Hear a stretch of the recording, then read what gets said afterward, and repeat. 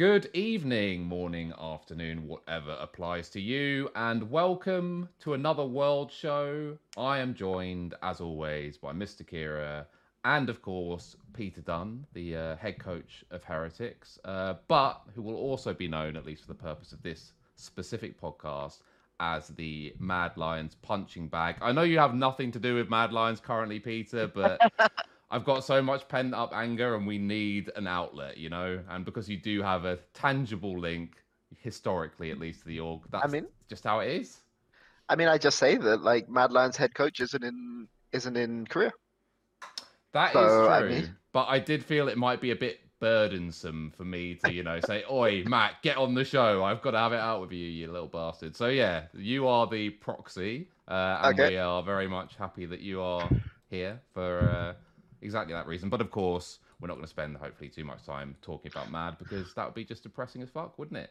Before we do talk worlds at large, I do have a worlds themed Would You Rather for both of you, Mm. which goes as follows. Would you rather, and I'll start with you, Kira, keep the current Swiss system that we have for this year's Worlds, or revert back to the previous system, but every game, instead of playing each team twice in groups, you play one best of three? So last year's system, but with one I best of think three, or this year's Swiss system? region lock still.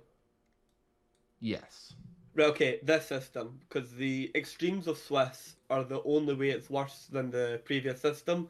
The aggregate of Swiss across the period will still be better. yep, Interesting. Do you agree with that, Peter? Would you take yeah, this for system sure. over Swiss?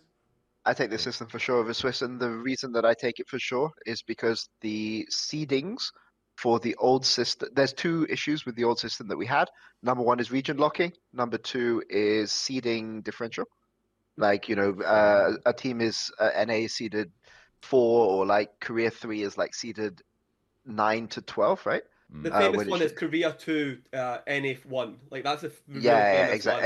exactly. But the Yeah. fact that like Korea 3 and PCS 1 were in like the same pool uh is awful. So basically this system, I hate the region locking in round one, frankly, but it is what it is. And this way they remove all kinds of uh what do you call it? Unfairness in the seeding, right? Because you are your record, right? And to me that's just better. Yeah, Even you could just though, do super groups. even though we still have a bunch of BO1s, you still rather that than going back to an old system but with BO3s? Sure. No question. Okay. No question. Interesting. I thought that would be. By the way, I think I'm probably inclined to agree. I just thought maybe it'd be more of a close run thing than I guess both of you guys think it is. Right. So what we're going to do here is obviously there's been a ridiculous amount of games played, such is the system up until this point. And the last time that we did a Worlds related show was actually pre any games other than the play-ins having been played. So instead of meticulously going through all of these games, which I don't think is, particularly necessary at this point, what we're going to do is take a preview at the next upcoming games, and then of course we'll sprinkle in our thoughts based on what we've seen so far. What I would say, or what my main takeaway was, actually, I don't know if you guys agree, what a draw for Europe, I think, overall. To remind people of what the draw is, Fnatic are playing Cloud9, which, whenever EU play NA, unless your name is Mad Lions, it's usually a good thing, I would imagine. So perfectly okay draw for them, I would say. Mad are playing the team who I think most people would agree is probably the weakest Asian team. I think that's probably fair to say in Weibo. So I would say that's still probably a fairly okay draw for Mad, considering what they've offered up until this point. G2 obviously have the North American matchup as well, as they're playing against NRG. If G2 don't win that, you're not who we thought we were. So, a great draw for them as well, I would say. And then, of course, we have some other interesting matchups that we'll talk about as well. KTL and GT1, BLG, etc. But let's start with the Fnatic C9 matchup. Fnatic are a very strange team, I think it's fair to say. You're never quite sure what you're going to get. I mean, Oskoronin coming back from that hand injury probably even raised a few eyebrows. Like, why wouldn't you just keep Wonder at that point? Surely such a risk. For me, he's been the best performing member of Fnatic. I think that is very, well, Peter shakes his head. I would say that's a very uncontroversial statement. But Peter, let me go to you on this one then. This matchup, obviously speak to that first, and then sort of more holistically what you make of this matchup versus C9, who are also an interesting team. It's Razork, no? Like, I mean, to me, I think Razork has been kind of one of the best players in this tournament so far. Even when he was like losing like the games like top end and jungle. I mean, which game? Which game specifically? So the top dive with like Oscar in where he doesn't flashes like Talia, sure. And then you like because that one play is like I know it's a lot to put on Razork, but like at the end of the day it's execution based, and then the other play would be the one where he gets caught and. Was it the Jarvan one? No, actually, this is interesting. Sorry, I'll let you go in a second. This is interesting because by the way, for the record, I'm very much with Kira on this one. I think that's a crazy shout, but I'm super interested to hear what you have to say. Yeah, on you go. Okay, so which game? So Fnatic have played 3 games so far, right? They played LNG. They played. Are they GAM or Gigabyte Marines? Let's call them GAM. GAM. And then they played BLG, right? So in the BLG series, I think we can all agree he was Fnatic's best player in that game. So I don't think anyone would dispute that. Yeah, probably. I go with that. Okay, fine. Sure. His Talia game was a bit rough. I'll admit that. But I think all of Fnatic had an off game, off day. But I think he was really good into Gambler. Yeah, like he's forcing a lot of things in the early game, and he's making Fnatic really, really proactive in the early game. And I think that Noah has the KDAs, but let's be clear. Like the reason why he's in that state every game is because Razork is doing a huge amount. And I mean, I will say, Humanoid hasn't been rotating as much as he could be. He's kind of playing his 1v1 matchup. Mm-hmm. And what Razork is doing is incredible. And just to go against Oscar, like there were times when Oscar, especially in the BLG game, where the way he was playing side lanes, he was always over rotating on side lane, which was what would happen is that he's playing Jax, he's playing Poppy into Jax, right? So the thing is that his duty in this game is to hold the Jax, whilst people on the other side of the map force, right? And he would consistently over rotate into mid. He would be around mid. Fnatic would do nothing because BLG were playing safe. As a result, he was giving up an extra side wave to mid, who would just push the wave in, and now Fnatic's map is doomed. Whereas he needed to just be fogging into mid and not completing his rotation, right? So because he was over rotating, it was very, very hard for Fnatic to force anything because they were so off. Bin was so often able to move aggressively when he shouldn't have been allowed to, and that's because Poppy was over rotating on the previous. But how long do you think Poppy can realistically hold against Jax? Like, it's on you go. I mean, he can't hold him forever, right?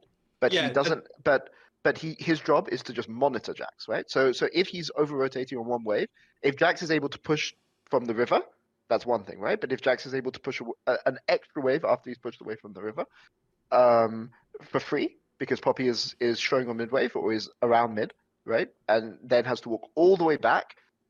He's giving Jax more time on every single rotation. And to me, this is the big cost that Fnatic had, right? Like when they had Wonder was really, really smart about not overcommitting his rotations, whereas Oscar is just perma overcommitting.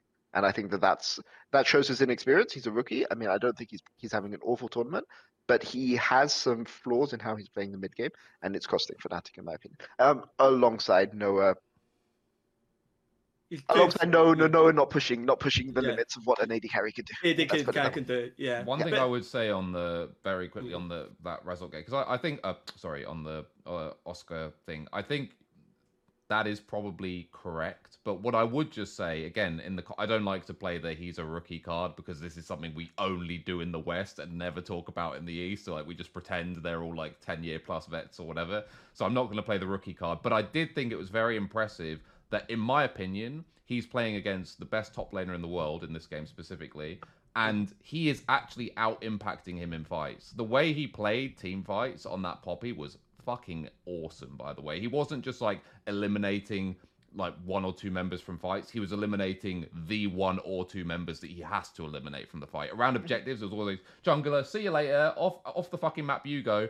And actually, I think Fnatic were mis-executing when they had the like 5v3s after Poppy ult in those fights around objectives. I think Oscar was straight up doing his job to win games for Fnatic. I think that they were just miss executing and getting outplayed individually beyond that. But if you ask me, like, if you took the nameplates off and you said who is the better top laner, like, in that game, I think it would have been a conversation, which is kind of wild to me that he was able to do that, playing in the European ERLs like just over a year ago versus, as I said, in my opinion, the best top laner in the world. So I think for me personally, I think Oscar's had a very good Worlds, and I also think that Razork's Talia game was so bad for the first 15, 20 minutes, whatever it was. And then it was really good. That, yeah, sure. That I have to take brownie points away, right? Like, I can't just pretend that didn't happen. So for me, Oscar, yeah, go on, Kira.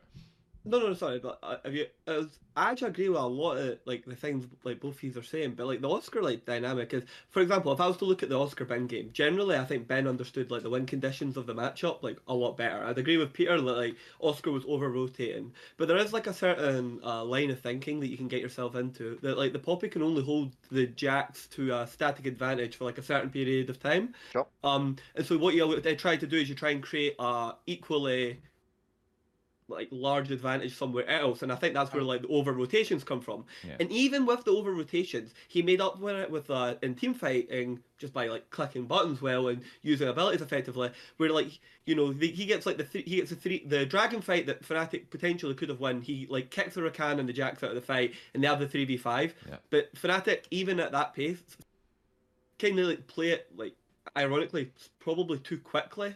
Even though it's a 3v5, it was very, very strange. The one where Noah dives. No, of course, but like, if Kazi is the AD carry in that fight, they clean up. So sure, I agree. Yeah, so that's for an example. And then Oscar and like dies like much later on in the fight because Trimby does not one, but another set of like over engages. Sorry, that was at the previous fight. So when I look at like those types of things, I agree 100%. Peter, he was like over rotating, and like to say that as like a thing of like rookies, I can 100% get by. But was that like the major reason, like Oscar Innan's like over rotations, was that the major reason that like Fnatic was losing in like that particular game? I know you were just talking about it as a like singular point. For me, when I look at like Razork, and I want another thing to say about Oscar, he was not that good in the GAM game, and Razork was very, very good in the GAM game. Yeah. Sure. The thing I was going to say about like Razork was when I look at that LNG game, Fnatic actually get the game to a point where potentially, I'm not saying they do, they can get themselves in a very, very, very good position, like topside, and Razork basically finds a way to lose the play in like the worst way possible. You know what I mean? Where it's like, you know what I mean? You have like the best version of it, and then you have like the absolute like worst version of it. And and I know it's just one situation, but once that misexecution happens, that game from that point, particularly against LNG, is in an almost practical sense, not over, but like it gets so much harder. They're in a hole. And the thing I highlighted on like when I was talking about it on Discord is that's a situation where I would love to hear the comms of what was being called, because if Razork's like calling not to dive it because they don't have like information, and Oscar and just goes in anyway, I can understand why Razork doesn't flash. But if it is being called and like their on go button and Razork just doesn't flash because he thinks he's got the timing on it, then I do think he actually like fucked up there. And I think it looks like I'm being very picky because it's such a minutia thing, but it was such like a massive like blunder in the context of that game. But then he played the later fights really well. Sure. Okay, so I'll say two things. Firstly, we know what Fnatic's comms are like because they release their voice comms, right? It's 80% Trimby talking and like 10% Razork and Humanoid, right? And Oscar basically just doesn't speak. I'm not in the voice comms, right? Maybe he talks in the mid game macro, right? I mean, to be honest, I'm not going to push back too hard on Oscar because I think Razork and Oscar have been the two best players on Fnatic in this tournament. I think Humanoid has been fine. He's been doing his job. I think that Fnatic's bot lane have Trimby's struggling. Let's just say it how it is. Trimby is struggling. But I think also Noah is playing very passively. And that's Noah. Yeah. I don't say it. I just say at this tournament he's playing very, very passively. No, don't make Peter. And That's why me and Kira are here. We say the things that other people were. I've been saying. Don't I need to warned say. everyone since summer regular season. I warned everyone. I was like, the writing was on the wall, and they didn't want to hear it. I was like, it was coming. Mate, It was coming like the day I found out that Noah was signed, I said, "What? That KDA player?" And he has lived up to his brand ever since that moment. That's all I'll say. So I'm not surprised here. But yeah, Peter, talk to us a little bit about this matchup then. Fnatic versus C9. C9 have had some interesting games actually. I don't think they look terrible. I think they have some of their own win conditions, particularly in a game against Fnatic, who obviously aren't a super amazing, brilliantly well-rounded team. How do you see this matchup? I mean, they got blasted by T1. Like, insanely blasted. Like, it looked like they weren't even playing the same game as T1. But maybe we can just say that's an owner pop-off game. I would say that basically it's really, really hard to judge C9 because they've basically played 3 games so far. They beat Mad Lions in quite a convincing way, although how much resistance did Mad Lions put up? The T1 game was like an incredible stop in the other direction. What was the LNG game like? I'm just trying to remind myself. LNG fucked up, then they paused, then it went into it was that game. Oh my god. Yeah, I remember that game. They actually had an early edge. Yep, and then it was into the Baron, and then Scout just done Scout things and dragged the game back. Yeah, I mean, I could. Cloud9 have been pretty solid so far this tournament. It depends, of course, how they bounce back from that T1 game. I would say, well, they're playing against. I mean, they're playing against Fnatic, right? And to me, what this is going to come down to is jungle in the early game. I think Razork has been really, really proactive. I think he is the best player on this team. And I think he was the best player in this team in playoffs, and I think he was the best player in the championship on this team. Yes, 100%. And how Cloud9 tried to neutralize his impact in the early game will define who goes through. Yeah. Because I can see, like, if this goes to late game team fights, Berserker is going to out team fight Noah. And I apologize to Fnatic fans who love Noah, but like Berserker is just better than Noah at team fight. A lot better. So the question is, how much can Fnatic's top side snowball the early game? And that will be down to Razork versus Blabber and Eminez and Fudge. I would say that Cloud9 look a bit disjointed in their jungle mid and jungle. Yeah, jungle mid section's horrendous right now. It's really bad. So we'll see how they can punish it, and definitely this is a game that Humanoid will be up for. So we'll see. I think I favor Fnatic slightly, but it's when you know that you lose the late game, then it's always really stressful to play out. So that's what I would say. Kira, you know what's interesting about this? Mm-hmm. You see what Peter did there when he said it's about, can Cloud9 control Razork early or stop him from getting super far ahead early? Which, by the way, I agree with. But what's interesting is, isn't this NA's GOAT? I keep hearing Blabber's the greatest jungler who's ever played in NA. But he's like the GOAT. Like he's like a domestic GOAT. But my point is, isn't this just an indictment that the win con is like, oh my god, I hope our GOAT jungler doesn't get heavy diffed by another Western jungler? Isn't that just an indictment on the entire fucking region at this point? That's wild to me. Because again, I agree, but I've always thought Blabber was like mega overhyped. He's not like, but he isn't like Doublelift in his prime, when like Doublelift was the best player in the region, where he was like at periods like as good as like other great players within his era. Blabber has at no period like ever been like, for example, Doublelift spent time at like 2018 MSI, like not that far away from like Uzi and stuff. Like he was very, very good. Like you can go look statistically, it's ridiculous like what he's doing. He still holds the damage share record at MSI for after that tournament because Pobelter just like fell to pieces. But Blabber has never been that for jungle in NA. That's the big difference. Like Blabber is like Blabber's you find a lot of people who disagree with you on that. Dom for one, I don't give a fuck. I mean, he is domestically dominant and he's domestically great, but like Blabber's not like Kanave, like of course not. But the reason why. But here's what I'll say. So Blabber individually 1v1 is fine. I have no problem with him 1v1. Yeah. But he hasn't had a solo laner that he has good synergy with since Niski.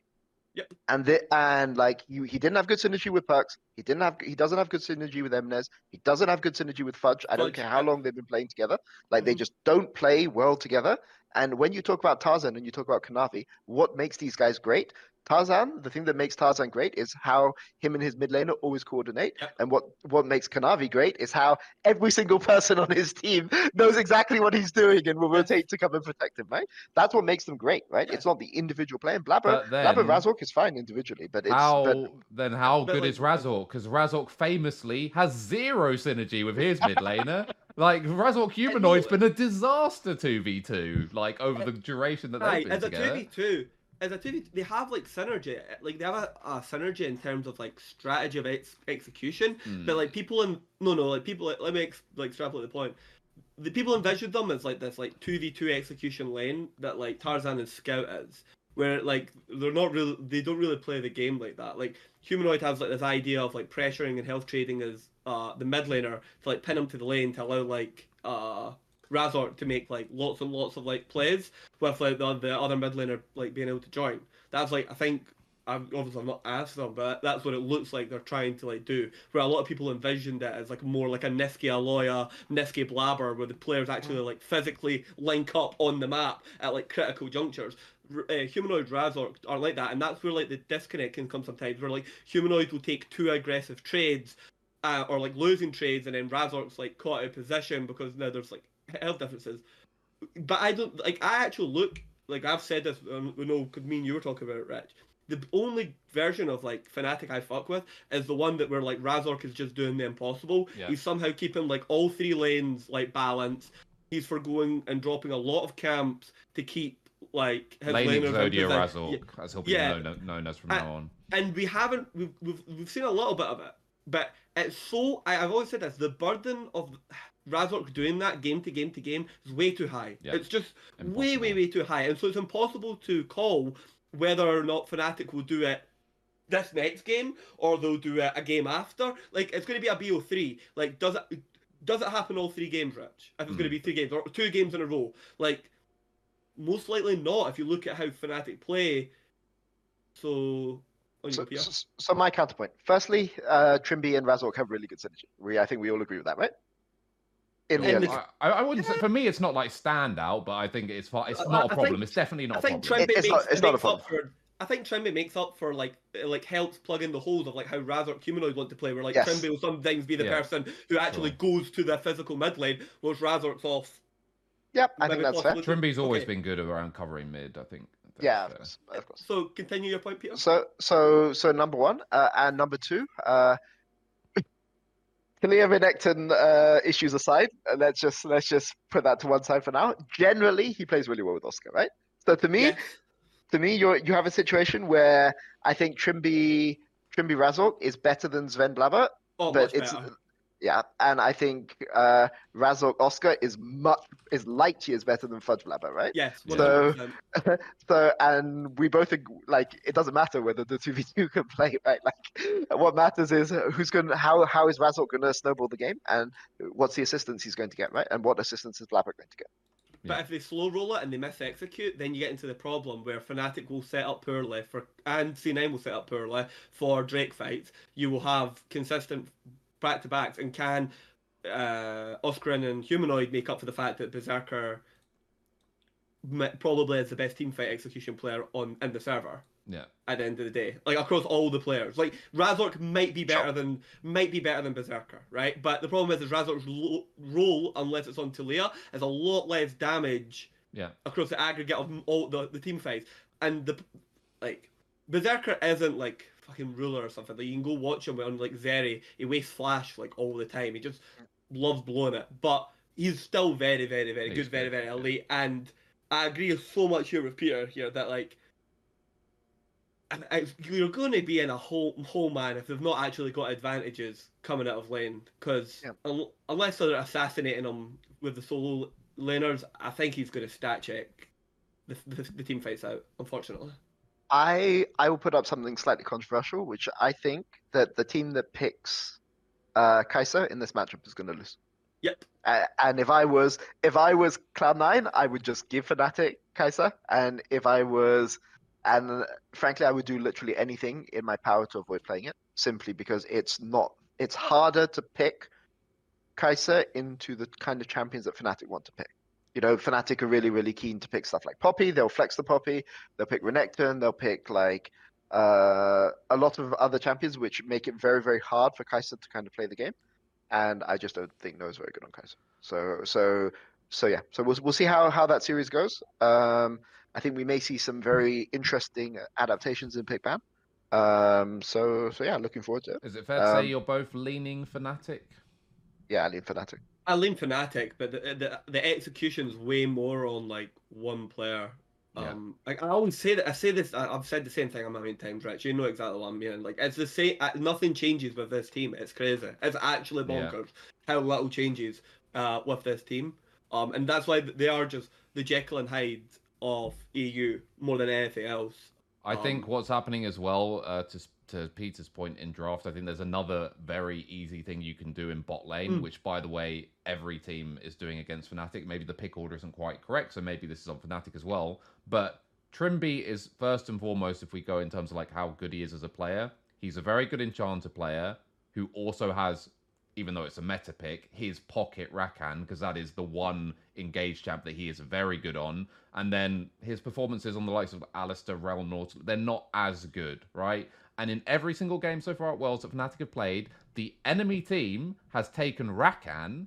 So now it's like, do I default to an enchanter or do I play one of my less comfortable engage picks? And I think that is a way, especially in a best of series, to really get after Trimby, is just take Rakan away if it's remotely comp appropriate and you're putting him in a really difficult position. And you don't have to do too much in draft to mess that up for Fnatic, because obviously it's not going to be a super high priority thing, right? Like taking the Rakan away. So I think if Cloud9 draft well, that I think this is going 3 games either way, because I think Razork, as Kira always says, has to play so on the edge to carry Fnatic that sometimes it doesn't play out. And for me, in current form, Razork is a kind of 2 out of 3 games kind of guy, which I guess has held true so far this world. So yeah, I'm leaning Fnatic 2-1.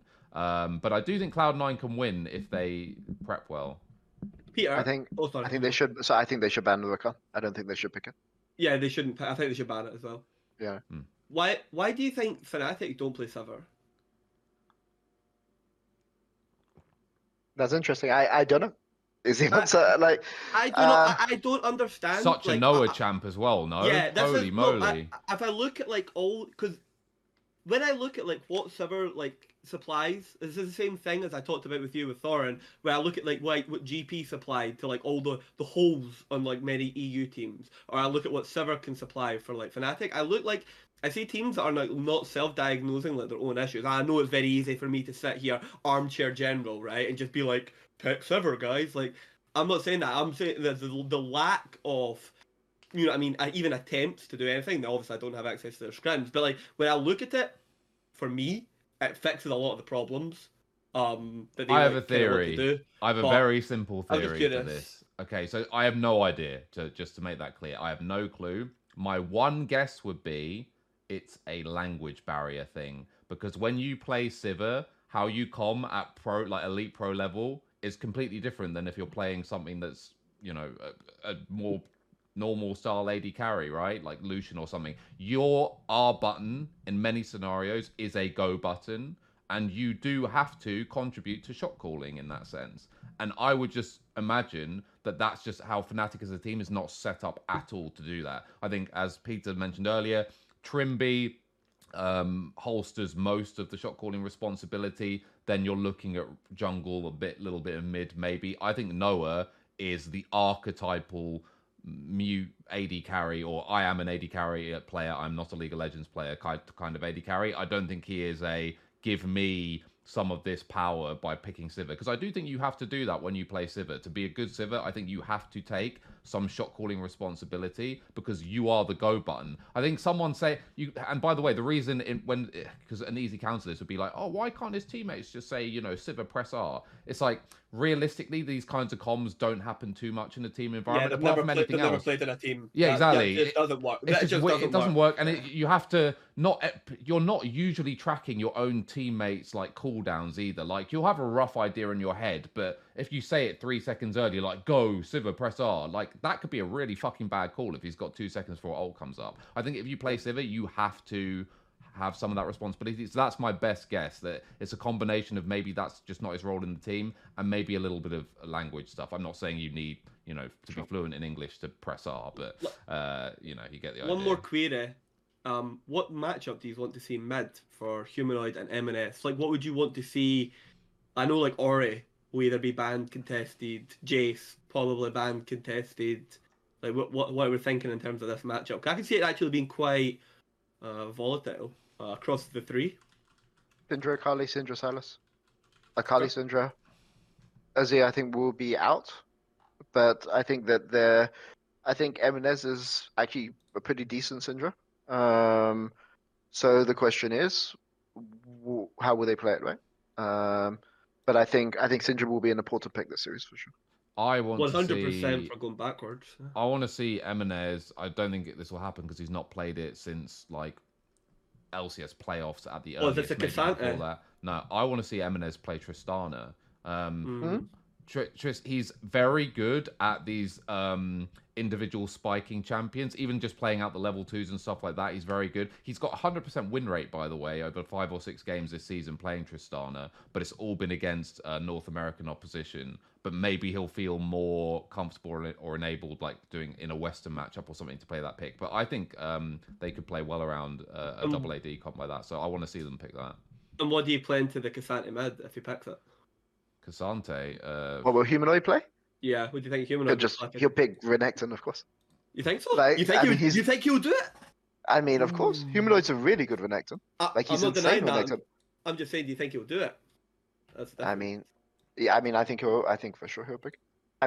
Or he'll pick Orianna. He'll pick Orianna or something like this, right? Yeah. Anyway, so I'm going 2-1 Fnatic. Peter, quick score prediction. 2-0 Fnatic.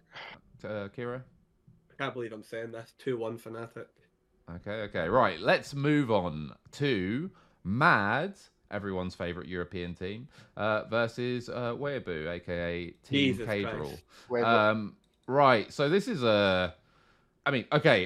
I've already had one banger terrible take this week, so why not double up and have another one, which is obviously I picked BDS to beat D+ here. But my next take is I'm going to say Mad beat Weibo. I'm just going to say it. Full redemption arc. I can Rich, see... You do this all the time with Mad. You keep on going down the tree, man. How?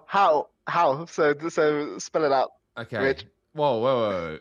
Oh, sorry. No, you were expecting logic or facts or no. None of that's coming your way. Don't you worry about that. Holy shit! Solely does mind control. This is a pure narrative-based take on how much of a roller coaster Team Mad Lions are and the peak of some of their individual players. But you know what? I'm actually already retreating because I did this last time, Kira. I made a Mad-based prediction and then I forgot that Chasey exists. So forget all that. Erase it from the tape. Rewind. I'm not picking Mad. I've remembered that Chasey exists.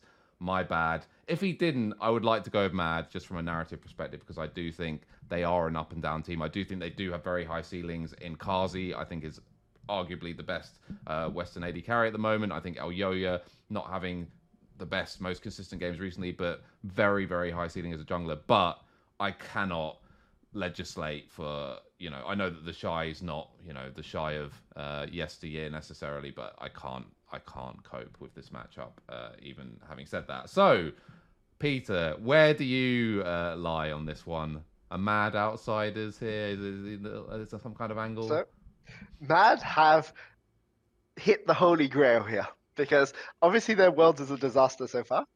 But if they beat Weibo, who are arguably the weakest Eastern team at this tournament. Yeah. Or DK. Yeah, but if they beat Weibo, then they can come out of this world and wash away all of the, the anti-Mad sentiment and things like this, right? Like, who cares if you lose to NA twice? You've beaten an LPL team, right? This is what they're playing for, right? It doesn't matter what happens in round 5. They beat Weibo in round 4. You come out of Worlds being able to say, we did our job. We beat the Chinese team. We knocked the Chinese team out of Worlds, right? That's what they're playing for, and that is like a very, very juicy opportunity for the redemption. And it is winnable, right? It is winnable. It's not like they're playing fucking JDG or something. Like, this is legit winnable, don't you think? It's winnable. it's winnable, but what I would say is it comes down a lot to what pick Illurio is playing. And there are things that Illurio can play in the series that can maybe win them the series, but they have to find the right solution for the jungle mid, and Weibo can do, A lot. but I think Weibo strike me as quite a cocky team. So maybe they'll underrate the mid jungle 2v2. Whose Like team that, fighting's worse? That's a real banger at this tournament. Whose team fighting's been worse? Weibo's or Mad's? holy moly. Because I remember, like, everyone's going to say Mad just to meme on them, but I watched Weibo Gaming, like, Xiaohu, just basically looked at the EU Azir VODs and was like, yeah, I ain't going to poke or anything. I'm going to just, Azir R every single fight and die. Like, that's the only way we lose. I'll defend Weibo slightly, which is, I'll just use the G2 game as kind of like a sort of rough barometer. You know, I don't think that Weibo's team fighting in that game was that bad. I think G2's really? No, I think okay. G2 was insane. There were two fights where both teams didn't like. Well, obviously the G2 Baron was like, you know, whatever. If we class that as a team fight, there were two moments where both teams inted, but I think generally the level of team fighting in that game was really high. I think it was really bad. I disagree. I think that there were loads of. I think it was G2. I think it was exciting. I don't think it was good. No, I think it was win pretty conditions. Good. I think there was lots of optimal cooldown and rotation usage and item active usage. I think that if you watch some of those fights again, not flashing and like Hansama not flashing and Hansama not pressing R. Hansama also played two fights Xiaohu really going well. into Relo and instantly dying. I'm not saying this any game that goes like 50 minutes is obviously not a clean game of perfect team fights, right? But I do think that most players on the server exhibited pretty high level team fighting during that game. I think Hans had a rough game. Yeah. But I would say that BB, Mickey, and Yike were insane in that game. Yes. And Caps like did his job on Oriana, right? And he had one really, really good shockwave. So it didn't matter. The fact that G2 were able to win that game is because of how insane Yike and Mickey, but BB obviously had the big highlight, right? But Yike and Mickey were incredible in that game. And that was that's. I don't think that. I think there was like obviously because it was such a long game. There's like specific like highlights, but if you look at like the aggregate, I think a lot of things like broke down. I think if you look at how each team understood like their ranges, at the end of the day, G2's was probably easier to play. But I think people like Xiaohu and Light lost their absolute fucking mind, and this is like another rare circumstance where like Light's item build actually like betrayed him. He ends up in like a post 1v3 and he doesn't actually have the attack speed or the damage to burst down the 3 targets and possibly win the fight. He actually loses like in an auto attack trade as ADC to Oriana. My memory might be wrong, but he's almost in full health at the point. Yeah, I mean, and that's like unheard of in terms of like. All I would say is obviously, as I said, any game which goes that long and has that much back and forth, it's not like you wouldn't look at any team and say, "Wow, what a great game they played." And that's not what I'm trying to say. The best way I can put it is, a few of those fights, if you showed them with no nameplates, I would know that those were two really good teams playing each other. There is a 0% chance that's like, I don't know, like an NLC team playing another NLC team, like 0%. Yeah. Like. It was good players doing good things like a bunch of times, and I agree that good players also doing bad things a bunch of times. But I wouldn't look at that game and be like, "Wow, Weibo's team fighting sucks." Like I think they played a couple of really fucking good team fights, and they also inted a bit. Like I think here's what I would say: it's like currently, because this was the question, right? Of like whose team fighting's worse, and this is why I went off sort of on this tangent. Mad Lions is worse for sure because recently they have not really shown good team fighting against NRG where like they clipped like the massive like it was all really good with what they call it Karzy grabbing 3-man into the Talia combo and stuff like that and they end up losing the game to the back. No. Here's what's actually happened, right? Karzy was really good against the North American team. That's what happened. Whereas G2 collectively and individually at different times executed really well and vice versa against high-level opposition. Karzy popping off against North Americans does not lead me to believe, like, you know what, maybe Mad have good team fighting right now. I mean, Karzy has good team fighting. I think we can agree that. Like, I think Karzy Kazi is, like you said earlier, I think he is. It's between him and Berserker for who is the best Western AD carry at this tournament. We'll claim Berserker as a Western AD carry. But whether his team is playing well around that, I think Kazi, the fact that Mad Lions are playing team fights in the way that they're playing, and he's still able to sometimes pop off, that's just a massive feather in Kazi's cap. That's what I was saying. Okay. But yeah, so Kira, let me ask you about this series. Obviously, I went a bit overboard to begin with. I did forget Chasey existed and breathed oxygen as of today, so that's my bad. I do retreat immediately off the take that I think Mad will win, but I do think it's winnable. I think Peter thinks there's possibly some kind of chance, maybe a Kazi win con here. How do you see the balance of this series? Do you think Weibo should be very, very heavy favourites, or how do you see this? Well, historically they tell you they're heavy favourites, but I don't know. If you give me the version of Xiaohu that's a zeroing into the middle of team fights and just getting himself insta-killed, any game's winnable if someone's doing that. Games just become infinitely easier to play if players are doing that. So what's really worrying is just the variance of Aloya's play, and the team's still very reliant on an Aloya. It's just so hard. And when was the last time we saw Aloya be consistent? Because obviously, when Mad went on their first sort of domestic runs of back-to-back LEC titles, he still wasn't that consistent. That's the problem. I think he was pretty consistent. During spring groups and gauntlet, he was consistent for 5 weeks, 4 weeks over that period. Yeah, the later half playoffs of spring, but the first regular was rough. Regular season was rough. And they were one game away from elimination, but I digress. It's really hard to say. The other thing is they also got baited into the whole Ezreal thing, which it looks really hard to play, but could possibly be effective. By the way, sorry to cut you off, but that is one thing where I agree. It's very rare this happens, but where there's this as you say, back chair quarterbacking or whatever, where we as fans or observers or outsiders why the hell would you pick that there? Not taking into account any drafts or preparation stuff or the human element of how the player pilots the champion or anything like that. We just say X pick is bad. This is one of the rare times when the entire community, Reddit, Twitter, everything was stop fucking picking Ezreal. And I think it was just a spot on take. Kazi's an insane as well. But it wasn't about. But the point was, it was just. It's been deemed holistically bad, right, in these spots rather than. But it's. So tell me why it's not. Tell me why it's not, guys. You're talking about the Cloud9 game, right? You're talking about the Cloud9 game. Yes. Yes. I mean, they didn't lose the game because of the Ezreal. No, sure, but tell me why, because this is the community narrative right now that Ezreal is just not a good pick, and they would cite that as an example. Tell me why this was. I'm not disagreeing with you, by the way, Peter. Although sure. But tell me why Ezreal was not bad in this matchup. It's a fine pick, and so Ezreal is a fine pick into Xayah. It's historically been a really, really good pick into Xayah. They have Syndra. They want to make it very, very hard for Xayah to play. So they want to have longer range, which they have with Syndra and Ezreal. And then they want to be able to win through side, right? And they couldn't win through side because of what happened in the early game and what Fudge's advantage that he had over chasing. So the Ezreal pick.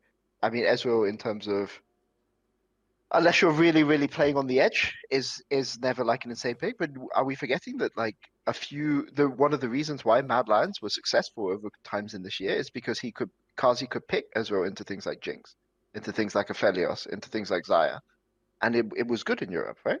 I mean, obviously, we can go and say this pick was trash, but to me, it is one of Kazi's strongest champions. And what we go and say, what we historically say is play what you're strong at, what you're good at, and he is good at this. The thing that gives me hope. So obviously, I'm not predicting Mad Lions to win, right? I cannot, in good faith, predict a team that is 0-2 against NA in this tournament to beat Weibo, right? It's just I'm going to support them. I hope that they win, but I don't see their path. But things like Ezreal, things like Kalista, things like Let me ask you this, Peter, because I think this is part of Yeah. the reason why people don't like the Ezreal pick, for example. When Kazi, especially because Elyoya has been inconsistent and hasn't been playing like carry champions all the time and so on, I think a lot of people believe that Kazi is like the win con for Mad Lions, and Ezreal might be deemed as somewhat of a, just image-wise, it doesn't have the same vibes as a Kalista diving into a fight and smashing the backline, or Zeri like ulting in or something like this. It's like it seemed more of the, well, yeah, it's not seen not to be as high impact, right? When it comes to someone who's straight up carrying a game. Do you think that is in any way a fair criticism when Kazi is your win con and the rest of the team is not really, taking games by the scruff of the neck? Do you think it's seen as like a passive pick almost? Sure. I mean, I think you can treat it in that way. And do you not want your game winner, your match winning player to be on something more reliably impactful than an Ezreal, which is obviously a poke champion in essence? So the problem is, how OP is Xayah right now? Okay. So for me, the issue is Xayah is really OP, and Ezreal has been picked 3 times at Worlds. Let me just think. All by EU, I think. Yes. Yeah. I know. Okay. I'm just having a quick check through. Yeah, okay. So, through the pick and ban, yeah, it's been picked 3 times at Worlds. Every time by EU teams, every time into Xayah.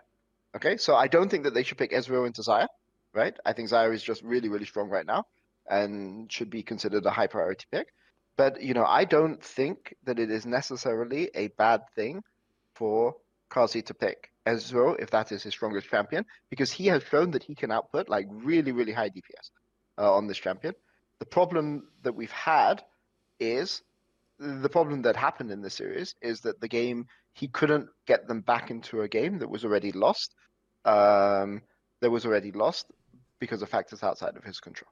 And okay, maybe that's a criticism, but they've played these solo carry Ezreal comps in the past, Mad Lions, in EU and done well in playoffs. So, maybe the pick into Xayah is not good, right, on this patch. I can see that, but I don't think Ezreal, the champion, is necessarily unplayable. Okay.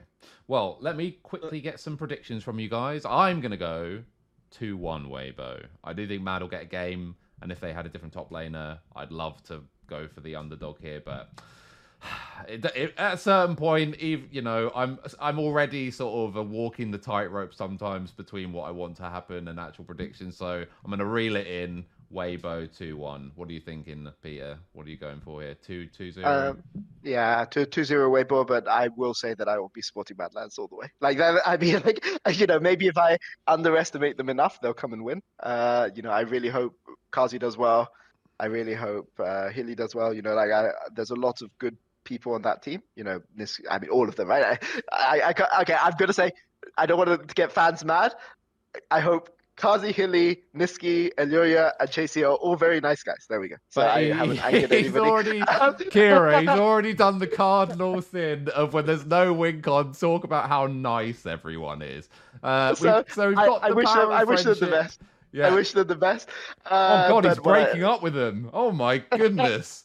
We've really put them to the sword. Jesus. But I really hope they because this entire year must have been a really rough year for Mad. And all I'm going to say is if they beat Weibo, everything is forgiven. But I don't think it's going to happen, but I hope it does. All right. Mad, you're really bad in bed. And to be honest, you weren't very smart either. But you were pretty nice. You were a good person. Kira, what are you saying? Are you going to give an Oscar speech thanking them all for their humanitarian efforts, or can these people just not play League of Legends? What's your prediction here? So like the problem is like this is if I look at like a lot lost a lot of the games, like quite a few of the games, you have like problems like I actually want to input a lot on the Ezreal pick because I think there's an interesting thing there. But I would go Weibo 2-1. Okay. The problem is that Zhao historically Xiaohu and the Shy can be really good on Weibo, and this is why they sometimes do really well in LNG because there's a weakness of theirs at like playing around over people over pushing and grabbing people on sides. And Niski looks really bad at playing around like sides, even with like TP. Mad Lions just to talk about that Israel one, because it is a really interesting game. I actually think if you look at that Mad Lions C9 game, all Mad Lions have to realize as long as they don't lose Baron, so as long as Baron, because C9 snipes it for free, and that's where the problem is. Yeah. If like say you're like rolling like dice, you know what I mean? You can't roll double ones. Like that is literally like the double one outcome. Like you just cannot, that can't happen for that team comp. But that team comp is so powerful that they have. It's actually like, I think it was an amazing like draft, but it's actually really hard to execute. I wouldn't say Mad Lions should be playing it. It's actually really hard to execute, but it's actually a very toxic draft because it consistently, if you look at C9's like how they like get into the enemy team, like unless a Talia wall like it's perfect, you're constantly just like staggering their engage with like Jarvan, the Gwen circle, and the Syndra stun.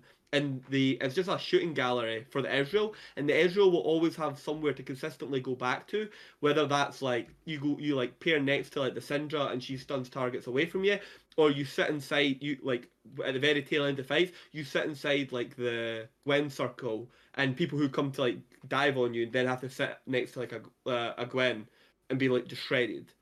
There's lots of like different like ways. I just think that composition is really, really hard to play, and I don't think in that particular game, Carzzy could have been on anything. He could have been on Aphelios, Jenks, or any of those champs. It wouldn't have mattered because they gave up Baron for free, and that it was just too much. On you go, Pierre. So I've got a question. Okay, so I was going to say if JDG, but let's not count JDG because that's too easy. If BLG were playing that comp, because Elk is an Ezreal player as well. Yeah. I don't think we would be having this conversation. No, they would have won the game. Yeah, I think they would have won that game. Yeah, and we would have been saying, what an insane. Yeah, because Ben would have been on Gwen as well. Yeah, exactly. Like, so I mean, like, I mean, what do you do, right? Like, it's difficult. I mean, to me, Kazi is their best player. I mean, right now, he's been their best player for most of this year with Elyoya. I think Elyoya has had higher peaks, but I think if you look at the body of work over the entire year, and they put Kazi on his comfort in a good matchup, and it didn't work out, right? So, on you. Yeah, that's it. Yeah. And here's the other like frustrating thing, because one of the dynamics is this: if Mad Lions can keep the game to a point where it's actually each team fight consecutively is playable, there is a world in which Carzzy out team fights light. Like, it is not impossible. Carzzy can do it. It is keeping the rest of the map focused. And I actually think like Aloya just has to try and keep topside to a standard. It doesn't have to have a lead, and that's, I think, maybe going to be the trap that they get themselves involved in. I don't think there has to be a lead. I think there is like a version of Mad Lions that can team fight Weibo even at like even gold advantages. Where like if I was to say that about like BLG or GDG or LNG, I'd be telling you can't do that. You must accelerate the game. You must be like 5,000, 6,000 gold ahead of like BLG and GDG before I would even consider you like even at an even footing, or you're on some like hyper scaling pick. I don't think the same holds for WBG Gaming. I think against this specific team, Mad Lions can actually take less risks, play a lot slower, and get themselves to like team fights and a lot more even gold advantage, and there's a possibility they can win the game. I actually agree. That means, well, sorry? I said, yeah, I actually agree with that. I think that, yeah, go on. Yeah, but here's the big problem. The laning stage is like that of hell, and what Weiwei will do for his like laners is going to be very hard for Aloya like across the series. I think Weiwei's playing pretty well. Like, not like amazingly, but I think like, for example, Chasey could end up in getting the top lane experience, the Weibo Gaming top lane experience if he's not careful. So it'll be something to like identify. But yeah, I'd say like 2-1 Weibo Gaming, but it's not impossible. I think Mad might just play it out themselves though. Yeah. Right, let's move on to G2 versus everyone's favourite North American I can't believe team. this was an actual matchup, by the way. NRG. Yeah, so I don't really need to set the scene too much. Obviously, last seen in action, G2 did get brought a little bit back down to earth by the GOAT Peanut and his useless teammates, Gen G. And we all know what NRG did in their last outing. So, Kira, I'll start with you on this one. What is the angle for NRG here, if any? How do you see this one? You look so there's like a couple of them. I think this is like a hellish matchup for NRG. You generally here's a couple. NRG either like slow roll G2, and I mean slow roll in terms of the map, and you try and catch G2's throws where they set up poorly at like a Baron or a Dragon. This is not a consistent way to win against like G2. It's not a consistent like winning strategy. It is not one I recommend. It's actually just like a straight up like defeatist like strategy. Like, but I don't think any team like actually thinks like that. Your best bet is probably Dokla on a matchup where you can start to pull people away onto sides and get consistent winning 1v1s. How consistently they can replicate that against G2, I'm not sure. I don't think I don't think there is a winning angle bot lane, and I'm not too sure there's that much of a winning angle mid. I'm not sure how aware G2 will be around these facts, but right, tell me if I'm crazy, but hard. isn't the most like simple strategy for this kind of discrepancy when, for example, I don't think Caps is like an amazing laner, right? Is the play here not to just go like hyperscaling with one winning lane and then just try and tank the fucking other two lanes? Where? Well, you'd go like Jinx, ADC, you're and got NRG? like bot lane's not going to be a good matchup no matter what. So that's going to be one of the lanes that you sacrifice, right? And obviously, or try to lose gracefully, let's say. Okay. So then we're looking either top or mid for I guess you go Like, what's the winning best matchup, winning matchup mid. You go winning matchup mid, hyperscaling top. So you go for like I don't know, Probably a Jax. mid, a free trial mid laner. Yeah, but okay, I'm still, and the more I see him this year, I'm still very down on Caps as a laning mid laner. I don't think you're going to get super hard punished, even though Yike's been playing well. I don't think you're going to get super hard punished in mid. I think you can just play out a winning matchup in mid, go hyperscaling top, and you sacrifice bot, and you just try and outscale and play sides. I would not do that into it's probably a bad idea, but tell me what you're thinking, Peter. Let's hear it. To me, the only so NRG have three things going for them. Number one, they have Contracts, who is willing to do the dirty work and set himself massively far behind. Some people would call these cheese plays, but when Peanut does them, they're genius. So we'll call them. Damn straight. What's a really fancy cheese? Saint Agur. We'll call them Saint Agur. There you go. Saint Agur cheese. Saint Agur. Sure. We'll call them. We can call them whatever we want, right? But like, he's willing to do what it takes to be able to play the game. So obviously, why is G2 winning at this tournament? G2 are winning at this tournament because Yike and Mickey are playing incredibly well, and their team fighting is of a consistently, in my opinion, of a consistently high level where anyone can carry in the team fights, right? So I think that a team as inconsistent as NRG isn't going to out team fight these guys. To me, the way you need to win is you need to win hard through mid jungle and hope that you can somehow neutralize Mickey. Because Ignar has historically in his career been somebody who is pretty good at roaming to mid, right? So I think that it will come down to the game will be fought around mid lane. It will be about Contracts, it will be about Ignar, and it will be about Palafox versus Caps, and it will be about stacking Drakes early so that you can put yourselves in an advantageous situation late where you force, because I don't think they can out macro G2. Like, I think that G2 are too good and too consistent at playing around sides, and I don't just mean solo laners, I mean jungle and support. So I don't see a way to victory there. I think you need to find a way to make G2 come to you and to fight you. And the way that you do that is by stacking Drakes early, or by having a comp that has pressure on. This is my problem.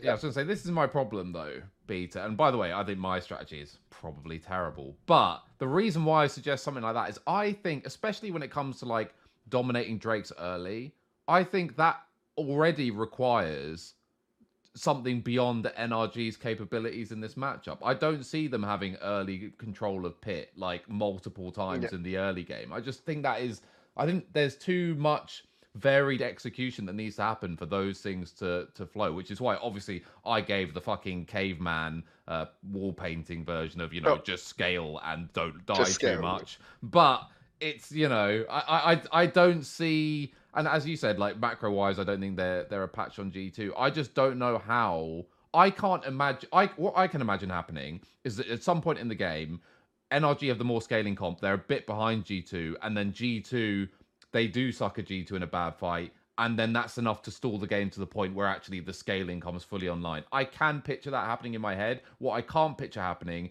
is that NRG play out the early lanes well enough with enough pressure in jungle that they do actually have control of pit, and they're not just splitting Drakes. They are getting like a 2 Drake lead or something like this. I don't see that happening. I can't imagine that playing out, which is why I asked the question. Sorry, go on. Can I raise? Oh, sorry, you go. I can imagine it happening in one of 3 situations, right? Number 1, Contract is on Poppy or Rel. Number 2, Sejuani, they're playing Sejuani plus melee mid. They're taking the Sylas Akali matchup or Sylas into control mage matchup, and they're playing really, really hard around mid. And number 3, I mean, there's no number 3. The number 3 is I agree with you for your strategy, but I think it will involve either Jax or Ivern. Yeah, both preferably. Both. Here's something for that. So we're not obviously letting G2 play Draven and Kalista. I mean, I think they. No, I mean, I think you have to. You can give Kalista. And you have to give Kalista. I think if you want, if you have a very specific draft strategy, I think you have to be willing to let them play Kalista. So you're okay. So you're gonna let like probably G2. Not. Okay, so like here's another one. Like, what's his name? Like you think the ADC player on energy always get mixed. FBI.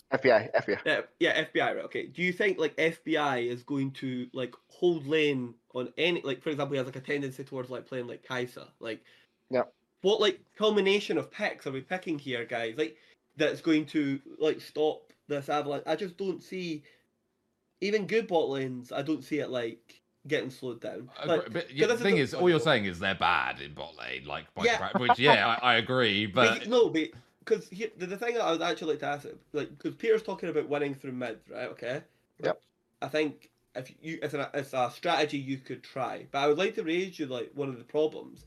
If you go for mid, like what are you getting in mid that's better than what I can create in top? And why is it better? What because if you look at what G2 is picking in like top, I would trade it for what I'm picking in mid. Like I would accept my Orianna being like 0-2 and a Herald on like mid turret if my Yone was 2-0. I don't think you even like, let's just say what's his name's on like Sylas or Akali inside. I still don't think either of those picks are beating Yone.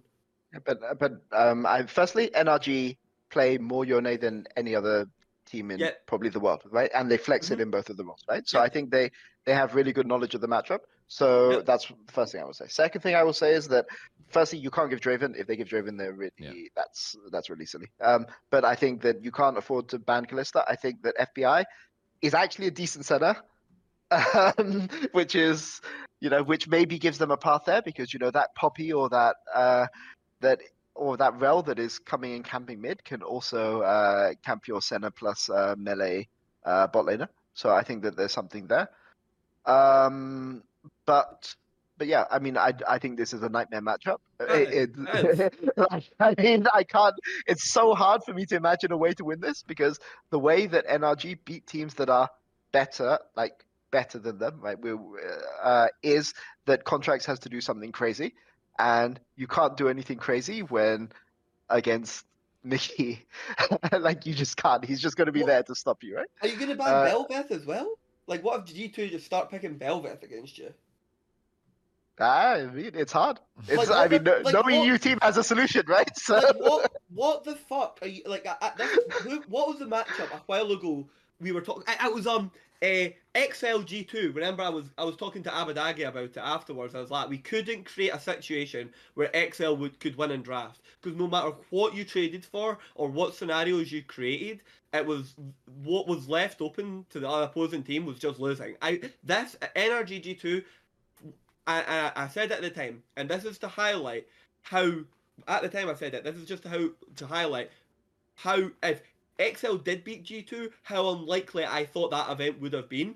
The NRG G2 is the same event, as in like the problems and the gameplay solutions to those problems that I see for NRG are so unlikely that if NRG is to win this, I would genuinely consider it one of like the biggest upsets like ever. Yeah, That's how. I agree with you, by the way, but this is why I just go for super basic, sort of conventional wisdom, which is also to answer your earlier question, which is why mid instead of top, because Broken Blade is a better laner than Caps. That's really No.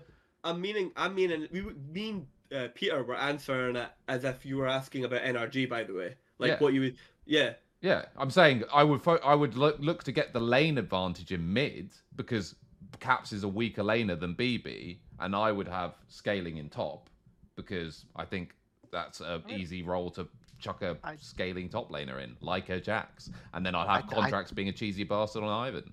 Well, the sad thing is that I don't even think Caps is that bad. No, he's not. He's not a terrible laner. It's just that it's rare. Like I would especially say this year. Like I think before it was like people overrated Caps' laning because he was such a good all-around player that people lazily just said like he's also a great laner. When what they actually meant is he got quite a lot of solo kills and saw like lethal opportunities or opportunities to have lethal on someone, but he wasn't actually that good a laner. This year, I think for chunks of this year, he's actually just straight up been not very good at laning. And I think most of the EU mids have just not been very good at laning. It's not horrendous, like bad. He's just not F tier. Dokla could snipe a game. I'm not joking. This is like the only variant, the way I see it. As if they got GP or Fiora going, there's a chance. I mean, here's what I would say. I don't think it's likely. For predicting this is like so insanely like this is the most insanely one-sided matchup I can possibly imagine that I don't even want to predict the result of this game. I'm going to predict that G2 will pick Kog'Maw Braum in the series, and the first time they pick it, they're going to stop the game, and then NRG aren't going to have a solution anymore. And that's my prediction. My prediction is we will see Kog'Maw in the series. My prediction is that we will that G2 are going to win this best of 3 series 3-0. And that and that if you dislike this as an NRG fan, let's put it this way: I don't have faith. Nobody else has faith, and this is exactly how you guys beat Cloud9. So you should be thankful. Rich, what do you think? I've got a question for Peter. I mean, yeah, I think so. It's like it's what we call like a 10-7 round in MMA, right? It's just like you don't only have to win by 1, but as Peter says, it might end up being 3-0. I would co-sign that. Here's one for you, Peter, and I can't quite wrap my head around it. Where's the Kog'Maw Braum versus Genji? Why did they go to Lucian?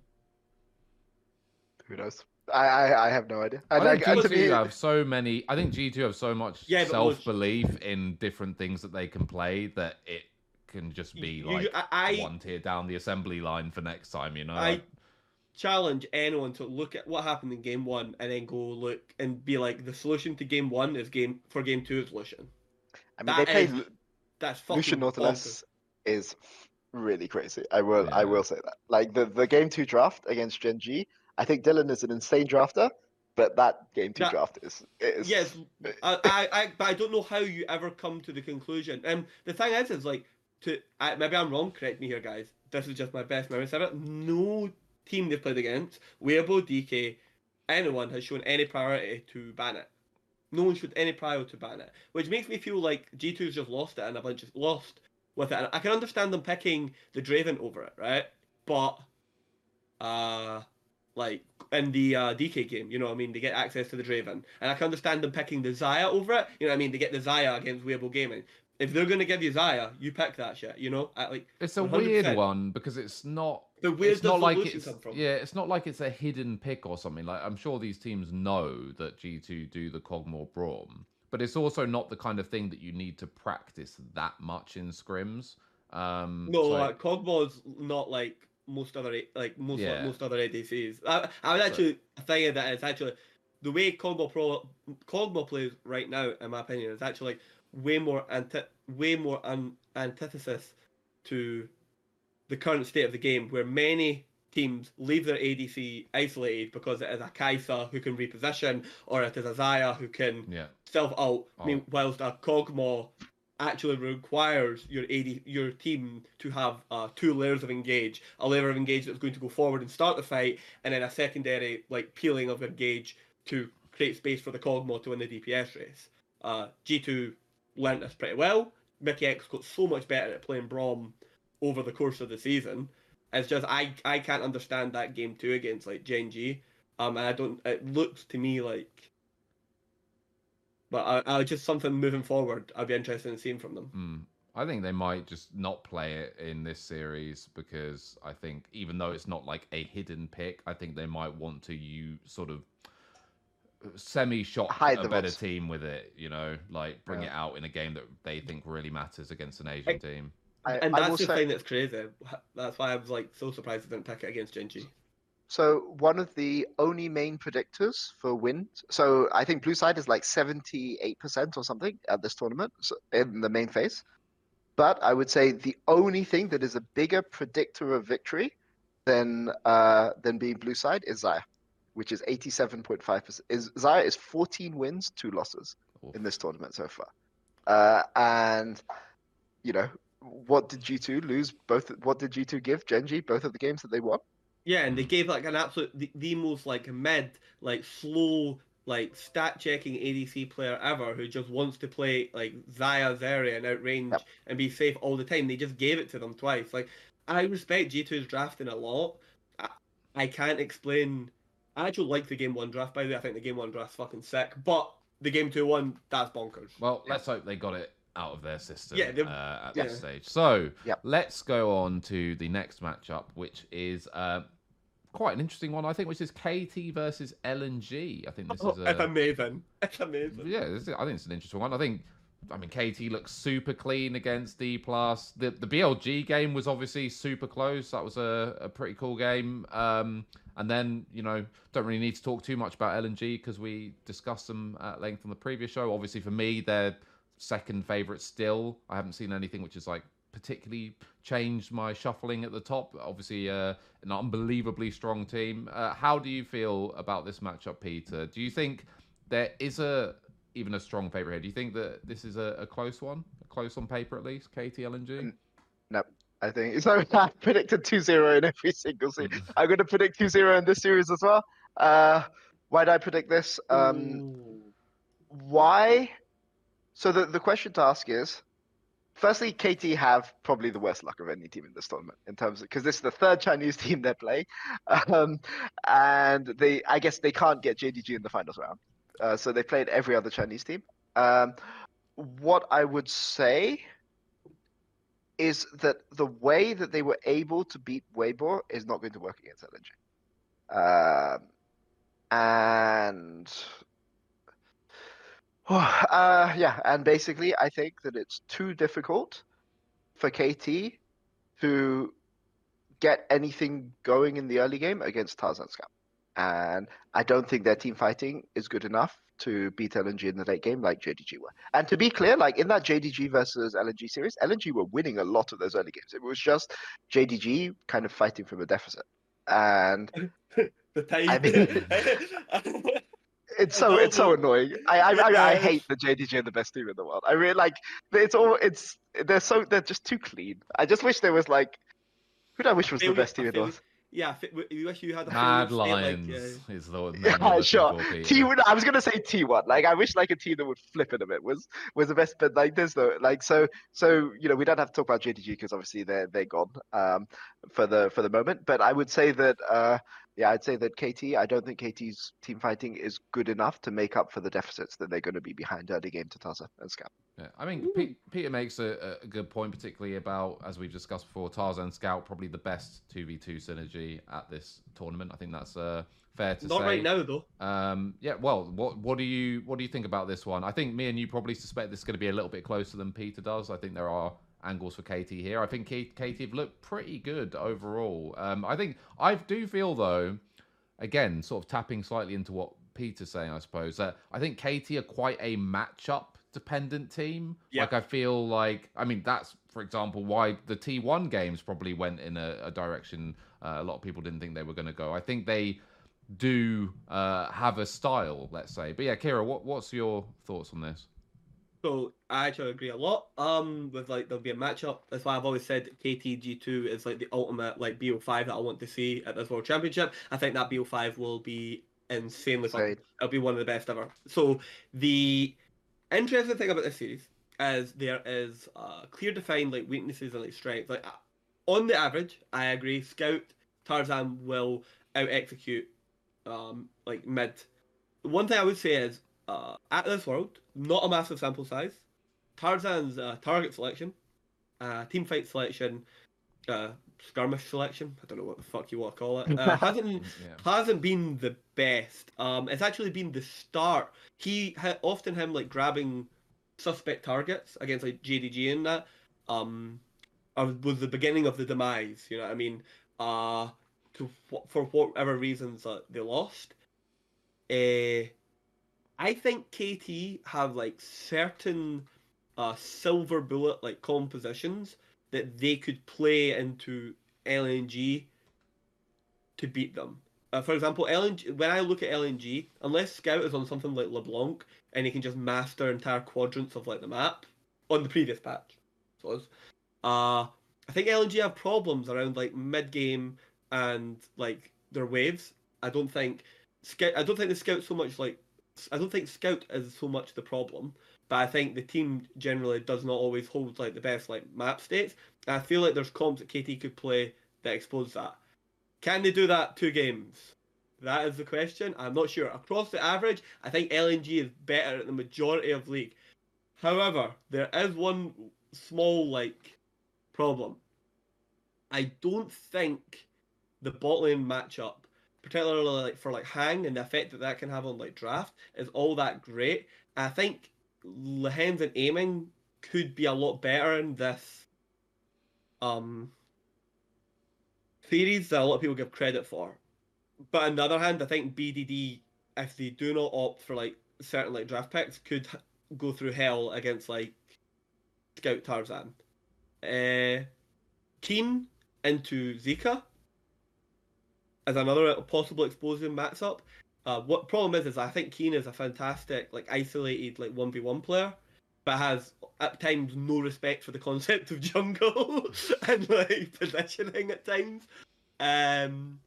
So how much he'll be like punished from that? I think Tarzan has lots of different avenues of like where he can go in the map to like create leads for LNG, where possibly KT might be more focused. But I'm not as one. Don't think it's going to be as one-sided as like Peter does. But I still think it'll be LNG 2-1. Can I ask a question? Yeah. What's the path to victory? So the path to victory, most likely for me, is like most of like KT's like path to victory is get Keen onto like a winning like top matchup to pull people to the like top side. Hope to God he like doesn't get caught as often, and then if the team is actually like down into like deficits like from like early game, it is to not like just accelerate those deficits with like poor 4v5 4v4 like team fighting and allow Keen to consistently accelerate and slowly build up like team fighting. I actually don't think at this tournament Keen's team fighting's been good, by the way. It's actually been pretty poor. How much of his advantage he's been able to bring to bear. I don't think that will continue. He's usually like pretty good, but the other one is like, for example, like they play like I don't know if they'll play it.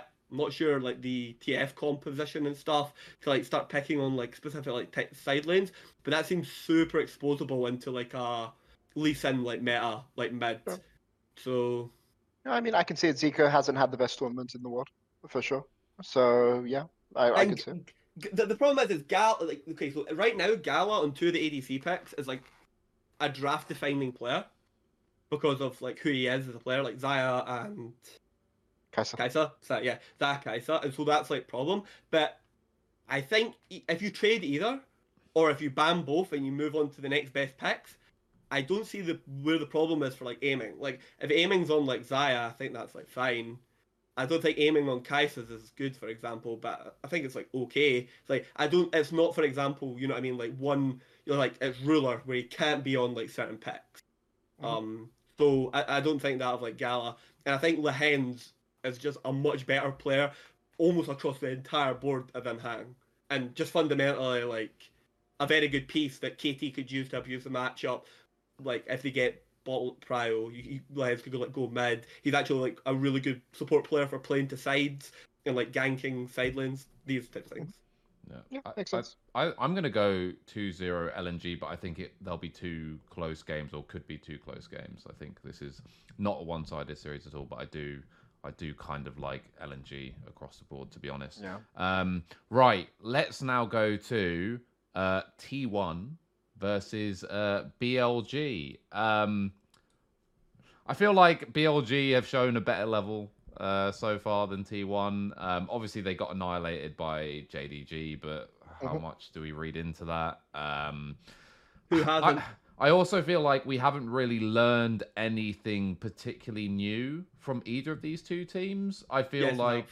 Okay, well, I'll come to you in a second then, Garrett. But for me personally, in terms of their level, I feel like I've not been super surprised by watching either of these teams. But you disagree, Kira. So tell me what you've learned about one of these, or both, maybe, of these teams so far. So of my top 10 player picks, the worst player on that list is Zeus. Like, Zeus is like the worst placement, like by far. Like, going in context of like going into this tournament. I don't think I think it's like laning and stuff is like being fine, but I don't think I like put a lot of like onus on like Zeus in the playoff run. And what, like, you know what I mean, like what that actually meant for like T1, like in terms of like victories, like actually creating like wins.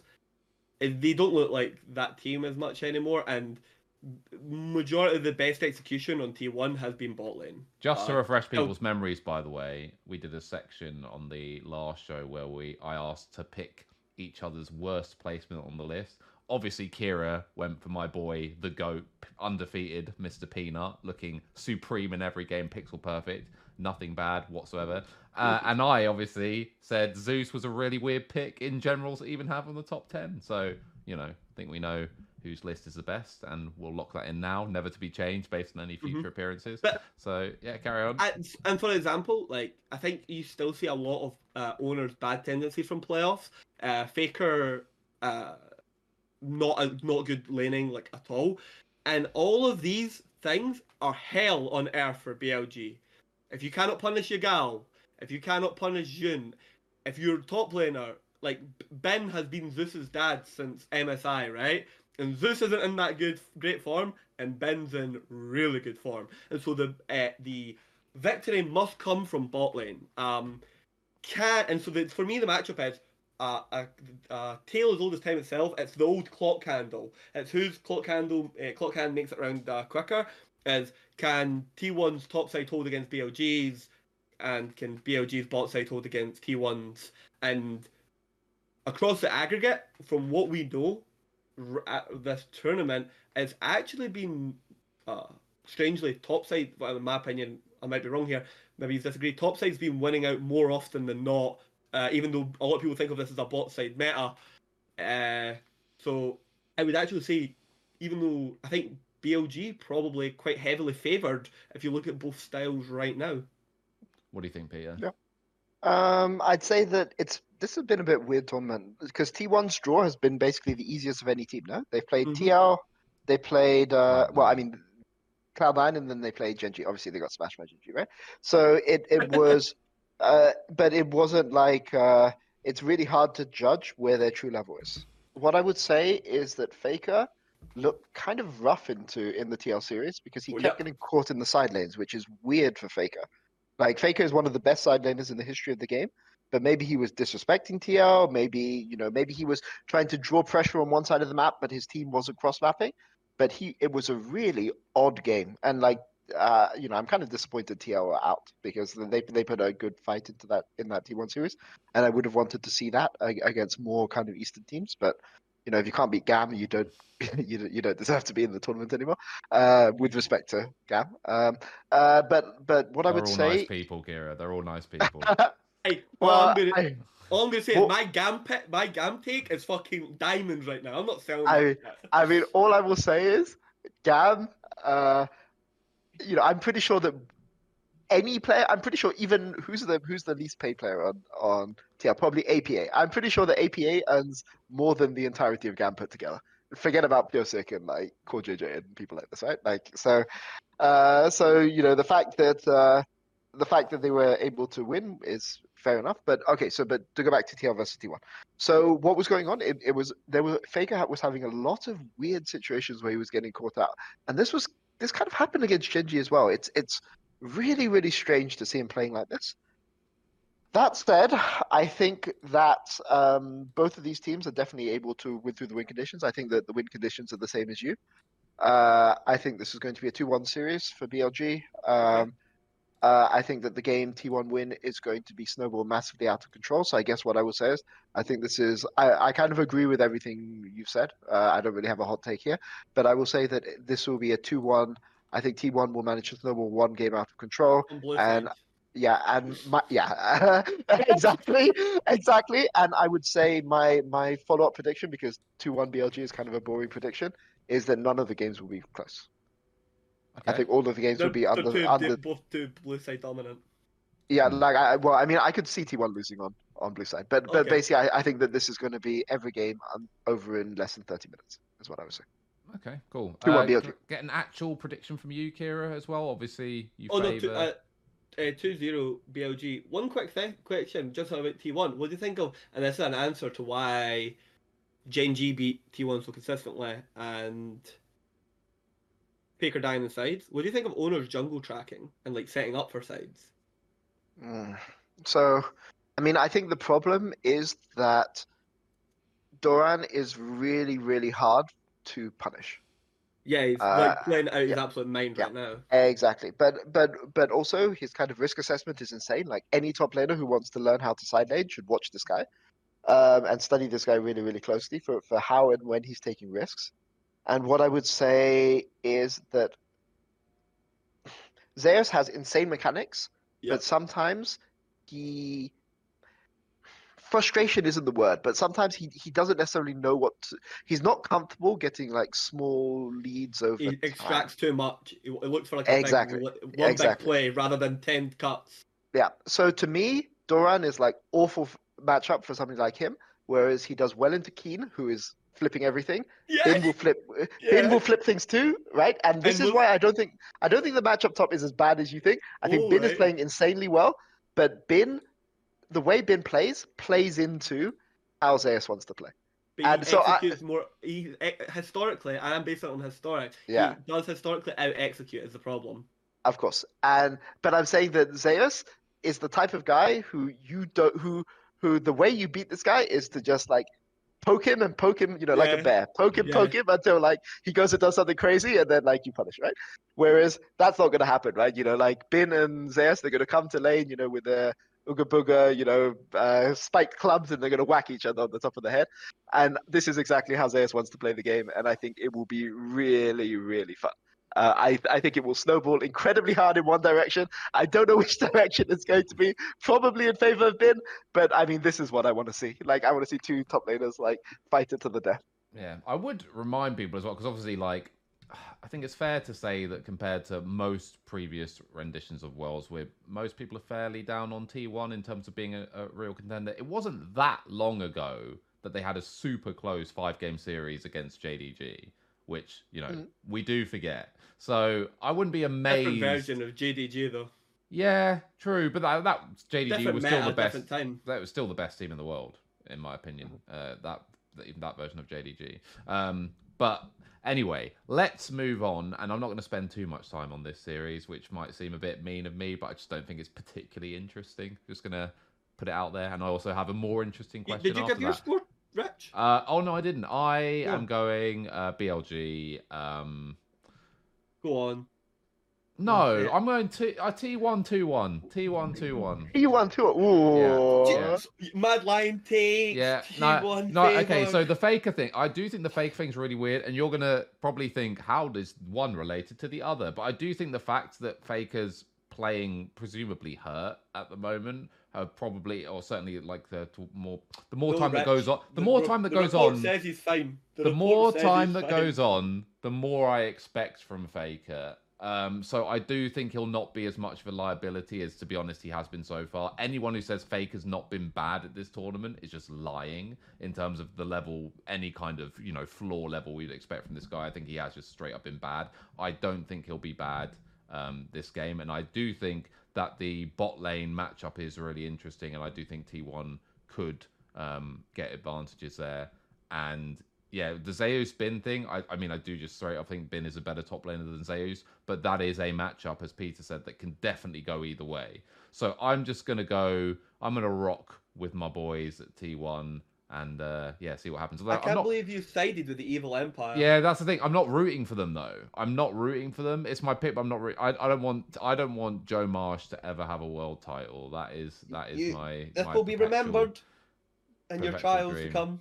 But I would just like to say that Joe Marsh has 3 world titles, no? Shut up, yeah. Yeah, well. I'm just saying, No, actually, it's actually a different org. Go ask the Kespa. They do not recognise it as the same Oh, organisation. they don't? Oh, wow, okay. I actually didn't know that. He has as many international titles as he had when he was memeing everyone else for having no international titles. So hopefully that's true, Peter. Because I've just corrected you. I literally don't know, but anyway, I just leave it there.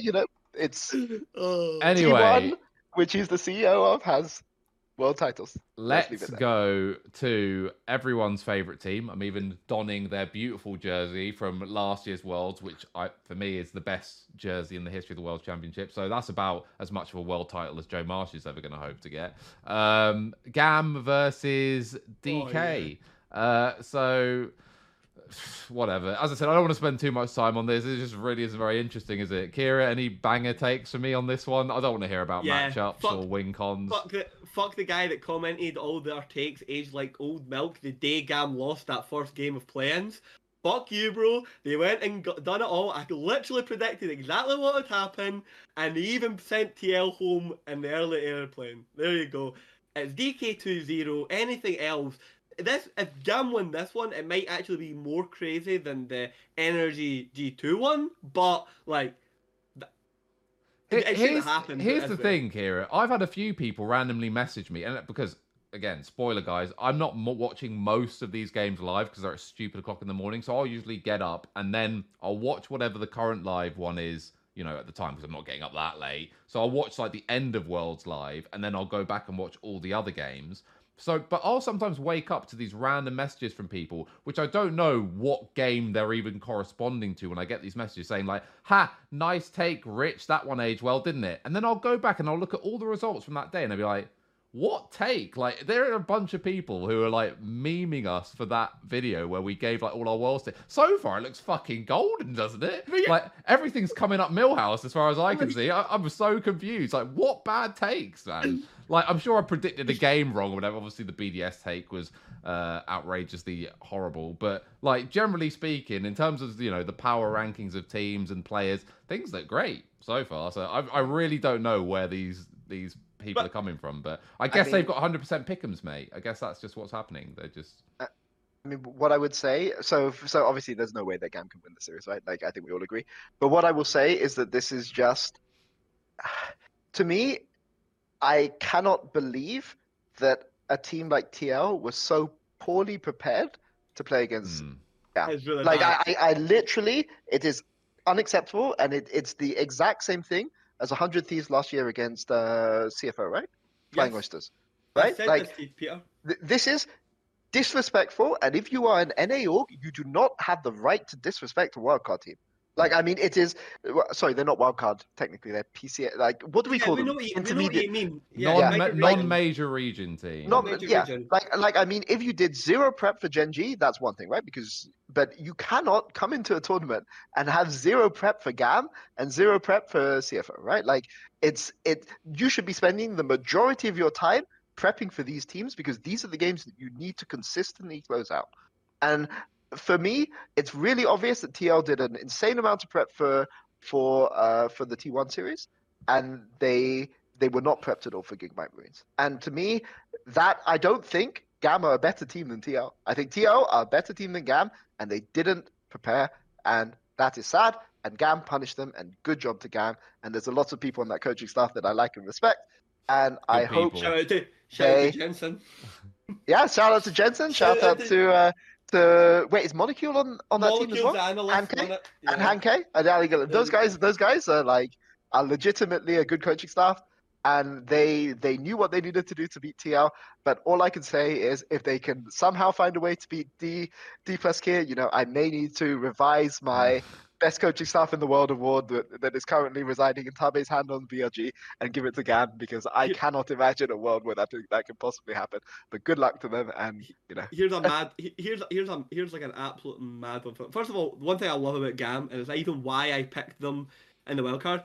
I believe if you are a bad team, and sorry, I will just colloquially call them a bad team, because in the general stat, if they're a bad team, they know my favourite adage the best, along with BDF, and it is know thyself. If you are going to be bad, at least know who you are and the state of your badness, and do not pretend to be something you are not. And GAM embody that better than almost any other individual, consistent team. They are so good at embodying that value that is why I'm mad respectful. Not of the players and the players and that, just of them, their ability to just not randomly, but get wins. And this is when I was talking to you with Thorn. This is why I don't fuck with any coaches, Peter, because when I see the prep and the build up of these things, that's why I do not talk about coaching staff ever in any sense whatsoever. I give no credit to them. I don't talk about what they could do. I even I'm doubtful in the fact of we all talk here about Dylan being good at drafting, right? Okay, and it's historically been a strength across all the averages of his teams. But you know what I mean? There's probably many people contributing on G2 to the drafting thing of Dylan, and that's why I just cannot accredit. And then I see situations like this, and the prep just looks so bad, and I'm just like, where is that at? But I don't even think that their prep this tournament was bad. I think their prep for T1 was fine. I think their prep for GAM was awful. It looked like their players were going on stage and playing against GAM for the first time, when it's very, very obvious how you need to play against Ki. It's very obvious how you need to play against Levi, and Catty. I mean, there's not much you can do about Catty, right? And Slater's got the most obvious champion pool in the entire world. Exactly right. Yeah, exactly. And they didn't prep. Okay. So anyway, I'm sorry to sidetrack this. Obviously, there's no way they can beat Damwon Kia, but yeah, let's. Slater's got a hellish matchup against Death. It's just 2-0, 2-0, 2-0. 2-0. So right, I'm now going to ask you guys a fairly controversial question. Obviously, you tweeted about this earlier today. Is there any real justification currently for North America being classed as a major region? And what I mean by that is, right now we have this system where obviously there are 4 major regions, right? The LEC, EU, and LCK, LVP, LPL.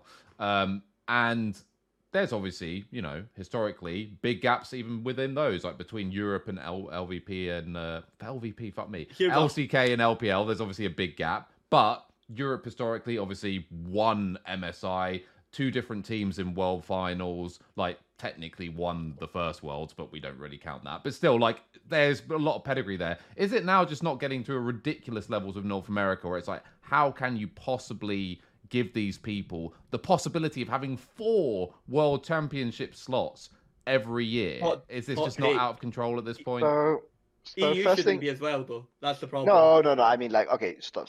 Let's be clear here, right? I think this is too early to say this, whilst NRG are currently sitting at 2-1, right? If NRG somehow, maybe they come up with a way to beat G2, this conversation will look insane, right? So, this is a conversation that should happen at the end of the tournament. But what I would say here is, does NA deserve 3.5 spots more than Brazil deserves 2? No, obviously not, right? Brazil should have a second slot. You could argue LLA. Okay, no. But Brazil should have a second slot. And why don't LPL get 6? Well, I mean, that's... Well, you're talking about what people deserve, but there is no... No, sure. Right, sure. Right, created an asinine format. The problem is people look at this, the idea of pool 1 teams, and they go, any shouldn't have pool 1 teams. And that is a question you can answer both positively and reductively.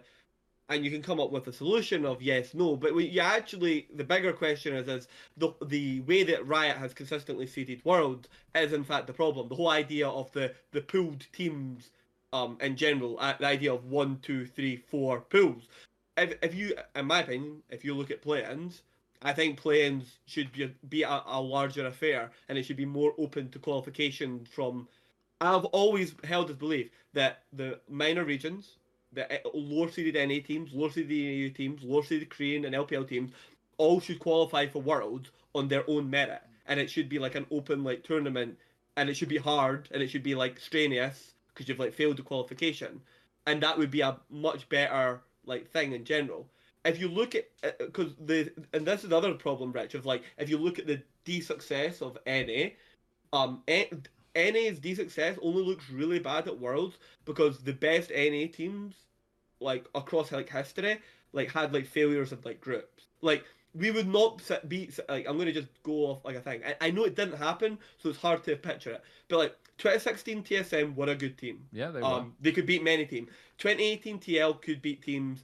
2019 TL could beat lots of teams, and they got like sniped. And so the way we look historically back on it is like a lot worse. And now NA is in this really bad like state. But there was like a version of EU that was in like a really bad state. I think it was 2017 where Fnatic went 2-4 and had to play off against GAM. G2 failed, and who else failed?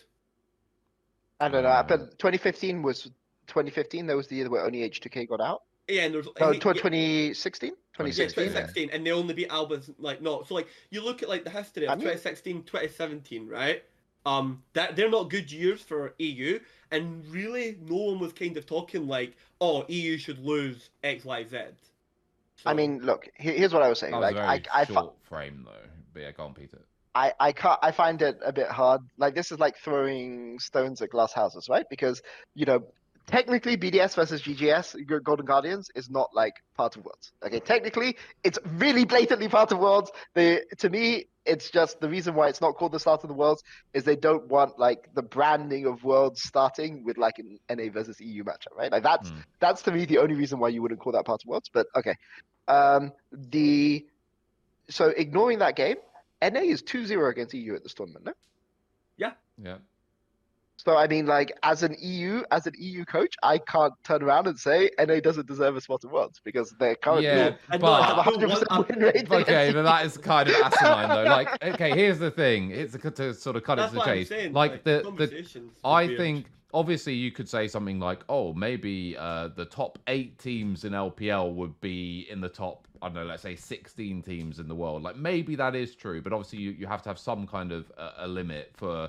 So there's enough carrot in each individual region. So, for example, like I quite like, I'm not saying it's perfect, I quite like how the European coefficient system works in football, where you have however well the region performs in tournaments generally will directly correlate to how many slots you are. And if you are super high performing, like obviously traditionally it was always 4 spots for like the top 5 leagues in the world, the Premier League is now going to be awarded with a 5th spot, and how it works for like the world tier tournaments below that with like the Europa League and the Conference League, whatever, that trickles down as well. So in Europe, technically, depending on who wins the domestic competitions, you can actually have 8 teams at least in Europe from one league, right? Yep. Because the Premier League is so strong. Now, obviously, there is a limiting factor on that. Like that, I don't think there will ever have 6 from the Premier League, at least not in the near future. I think that's probably not going to happen. But you can have 7 if they win Europa. Yeah. Yeah, exactly. Well, yeah, technically it could go crazy. 9. From the year before, if different team wins the Champions League and they're not in it that year, then they get in, and then if they win the Europa League,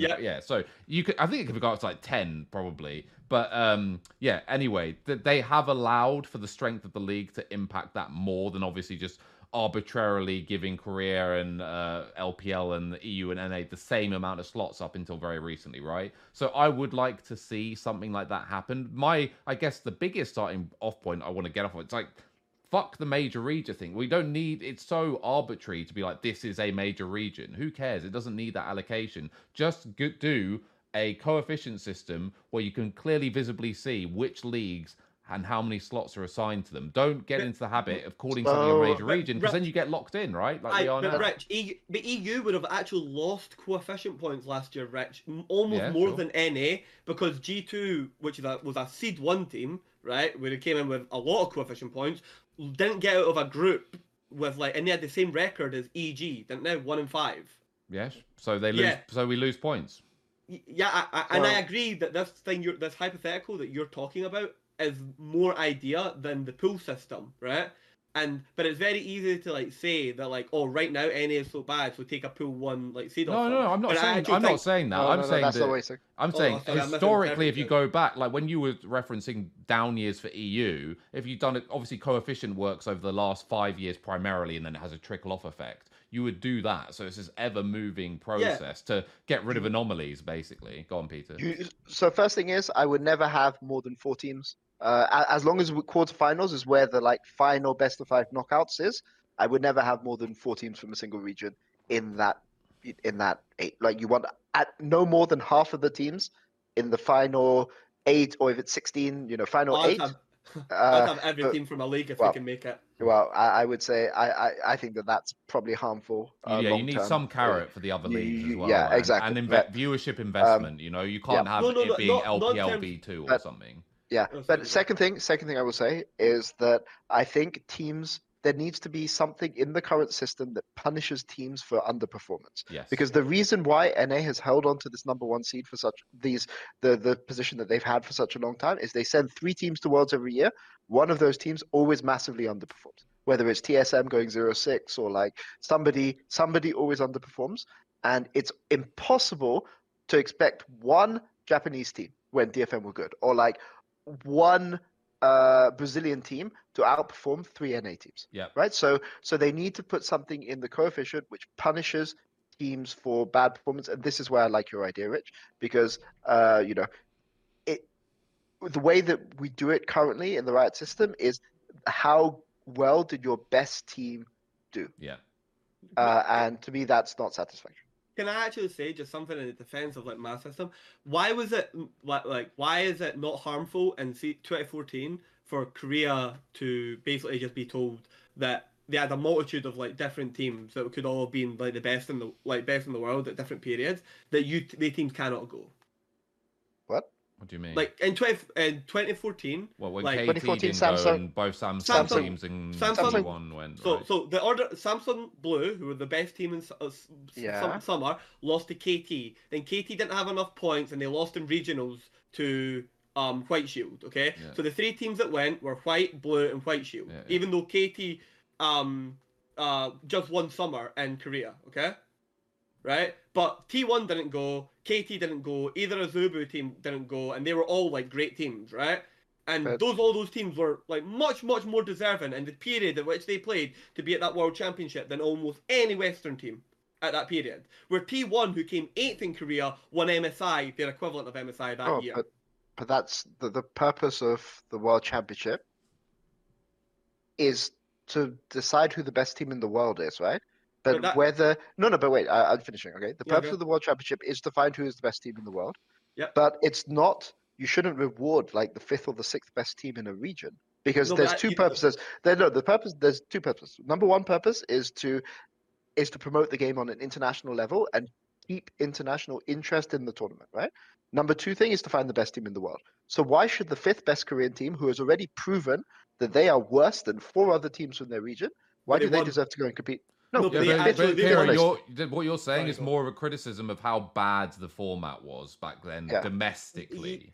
Yeah, but what I'm saying is look how many teams we invited. In 2014, we invited 3 Korean teams, right? We are now at 4 Korean teams, okay? Yeah. Right? Because it's just an asinine number that Riot has chosen, apatha of nothing. I have got no problem with the teams having permanent slots or being able to get there. I think the ability to play into the tournament of Worlds, right, should be more open. That is an aspect of that I do not think Riot has embraced well. I actually think play-ins should be a bigger affair than Riot makes. I can agree with that, but I think there's a few things being conflated here. First of all, I would say on the 2014 thing, I do think both Samsung teams were the best Korean teams. So even retconning that, I think the best team still went, and the best team in the world by far at that tournament. They didn't lose a single game, did they? Or they lost one? They lost to. Trolling. Did they? TSM, To wasn't TSM, it? no? Yeah, They lost to TSM. Yeah, they won 3-1 to TSM. Yeah, And they lost one game obviously. to. They lost one game against Royal as well in the final. But yeah, so that even retconning that, and again, the thing people always talk about 2014 is like the tragedy that the Summer Champions KT didn't go, which I agree with. Like, to win the Summer and not go in that kind of system, that to me just speaks to how bad your domestic qualification stuff is. Not really anything to do with the Worlds format. No, but it is, because at the same time, again, who was the White were like the golden child, but the story that everyone remembers is like Uzi being at the tournament, okay? How did Uzi get there? What do you mean? He didn't win summer, he didn't win spring. His teams were literally... Uzi, on our system, right now, would not have qualified for Worlds. The regional qualifier for China happened before summer split. Playoffs. Okay, but again, these are two different things, though. You're talking about the process versus the system of like slot allocation. Yeah, but they were one of the worst Chinese teams, and everyone loved them when they were at that. That was infectious. Like Uzi's play at 2014 Worlds. Nobody looks at that World, Rich, and goes, "RNG shouldn't have been there. They weren't exciting. Uzi wasn't exciting, and it was really harmful." Sixth best. This has happened. Yeah, but this is happenstance. So you happen to have one of the most transcendently talented players of all time on a team that, in any normal scenario or system, should not have been there, and that moment was the product of a bad system. So it happened to be really great. But I think we would all agree that they shouldn't have gone to that tournament. Just because they ended up making the final and Uzi was popping off, that doesn't mean that we co-sign and say, "Yay, good, that's brilliant. Let's have more of that." It was bad. It was objectively bad that RNG got to Worlds. The fact that it turned into a really cool story is kind of irrelevant, really. That's just a cool. No, because the thing is like I think that my point is like I think more of the regional like minor teams should be able to qualify to Worlds on their own merit. And if you make a bigger deal of the play-ins, or you rebrand it the play-ins or world qualification, like I'm like from Dota, right? One of the most like famous like things before TI is like the wild card and the regional qualifiers. They're actually insanely popular because just of like the atmosphere that they create like going into the tournament. Even though who gets invited to TI or who qualifies for TI can be a little bit like different. But League doesn't have that, you know what I mean? You always get the 4 best NA teams, which I'm fine with, but like I wouldn't mind if the 5th best NA team gets to play in against like the 5th best and the 6th best like LPL team, and more people can qualify from a region. Like, you know what I mean? You turn like you can talk about expanding the qualification process and making that more interesting and bigger or whatever. Sure, I can agree to that, but it's still the main point of the conversation is about slot allocation and what the system is now versus what is realistically possible. But the slot allocation is already obfuscated. Like, how can you say that like Korea or like NA should have 4 when Korea gets 4? Then just as equally, why does Brazil not get 4? Because in terms of a viewership basis, they're huge. Like, they might not be as like consistently able to win. Like, it's what. But this is my point. I don't believe as extreme. I don't think that the parameters should be as extremely open as it sounds like you want them to be. But I do think this should be relooked at, and I think that they should be allocated on merit. But I also think it's very important, as Peter said, you have to have the carrot that and the international interest from all sectors of the world that anything is possible in that sense, right? So it can't be fully open to the point where like 10 LPL teams get to take part in this qualifier after 3 have auto qualified or something. That cannot happen. There still has to be some kind of balance, right? So yeah, that's... I'm really confused about which season you're talking about. Because in 2014, you mean 2013, surely, where Royal forfeited the playoffs?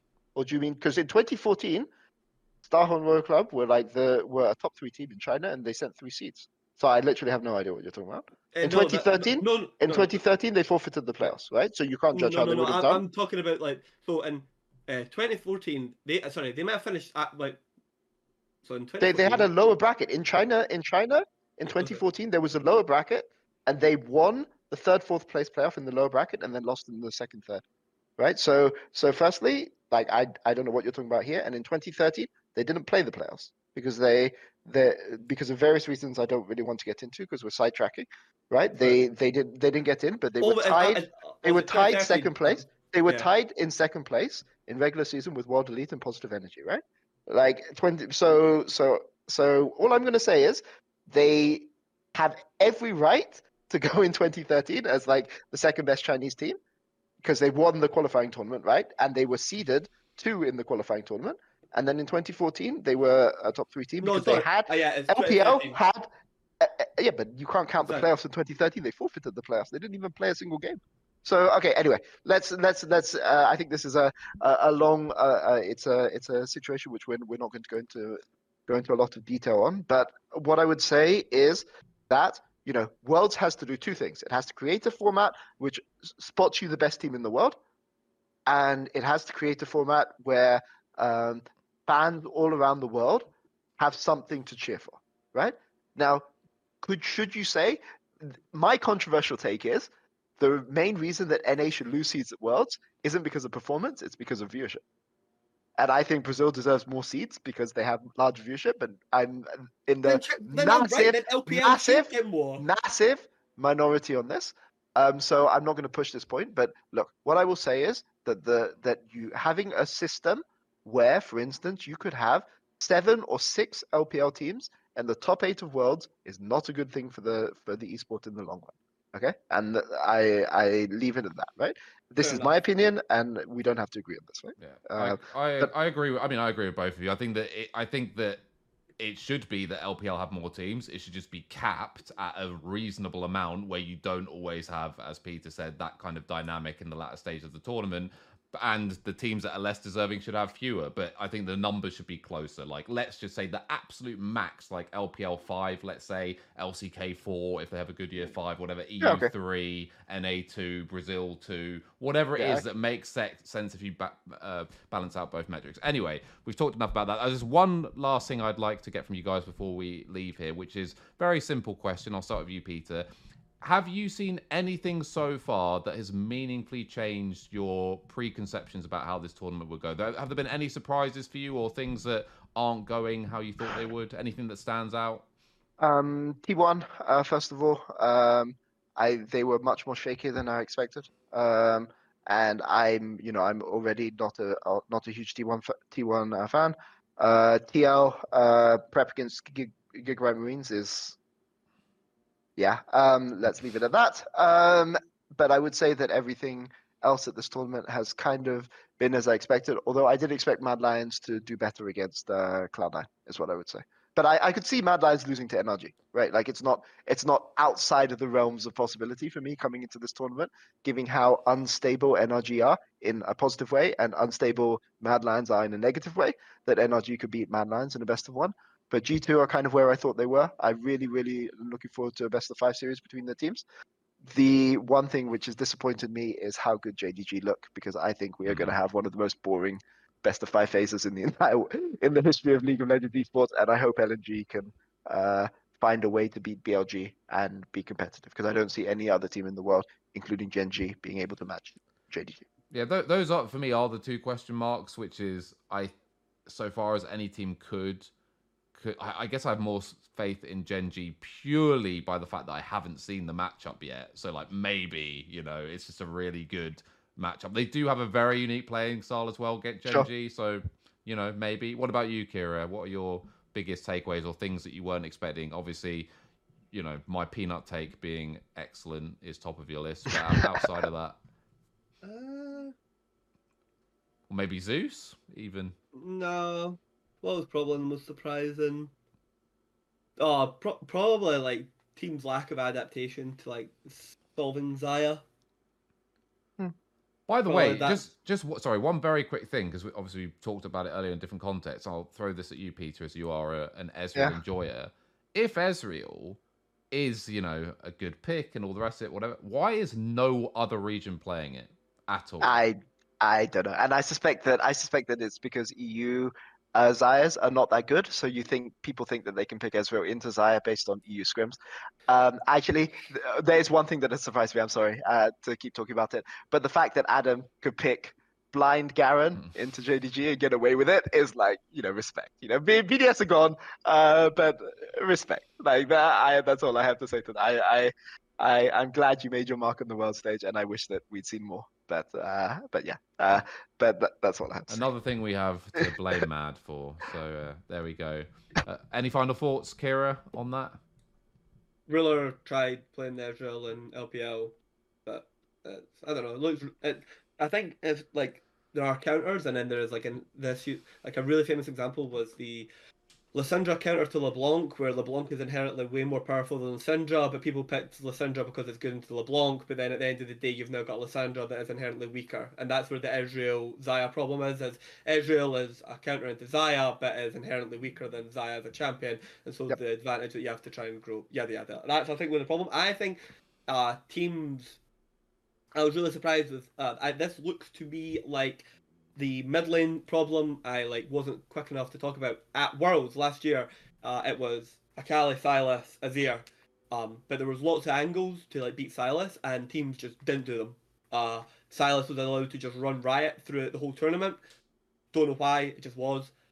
I feel like the Xayah is going to be the exact same thing. I think there are many solutions not experimented with that could make Xayah a lot worse and a lot less playable. But teams are not going to do it, and it is going to be this year's Sylas, this year's Azir, for example, and it's going to just gonna have a free run, and people aren't really going to express counters into it. Yep, fair enough. Right, we'll leave it there, guys. Thank you all so much for watching, and we'll see you next time.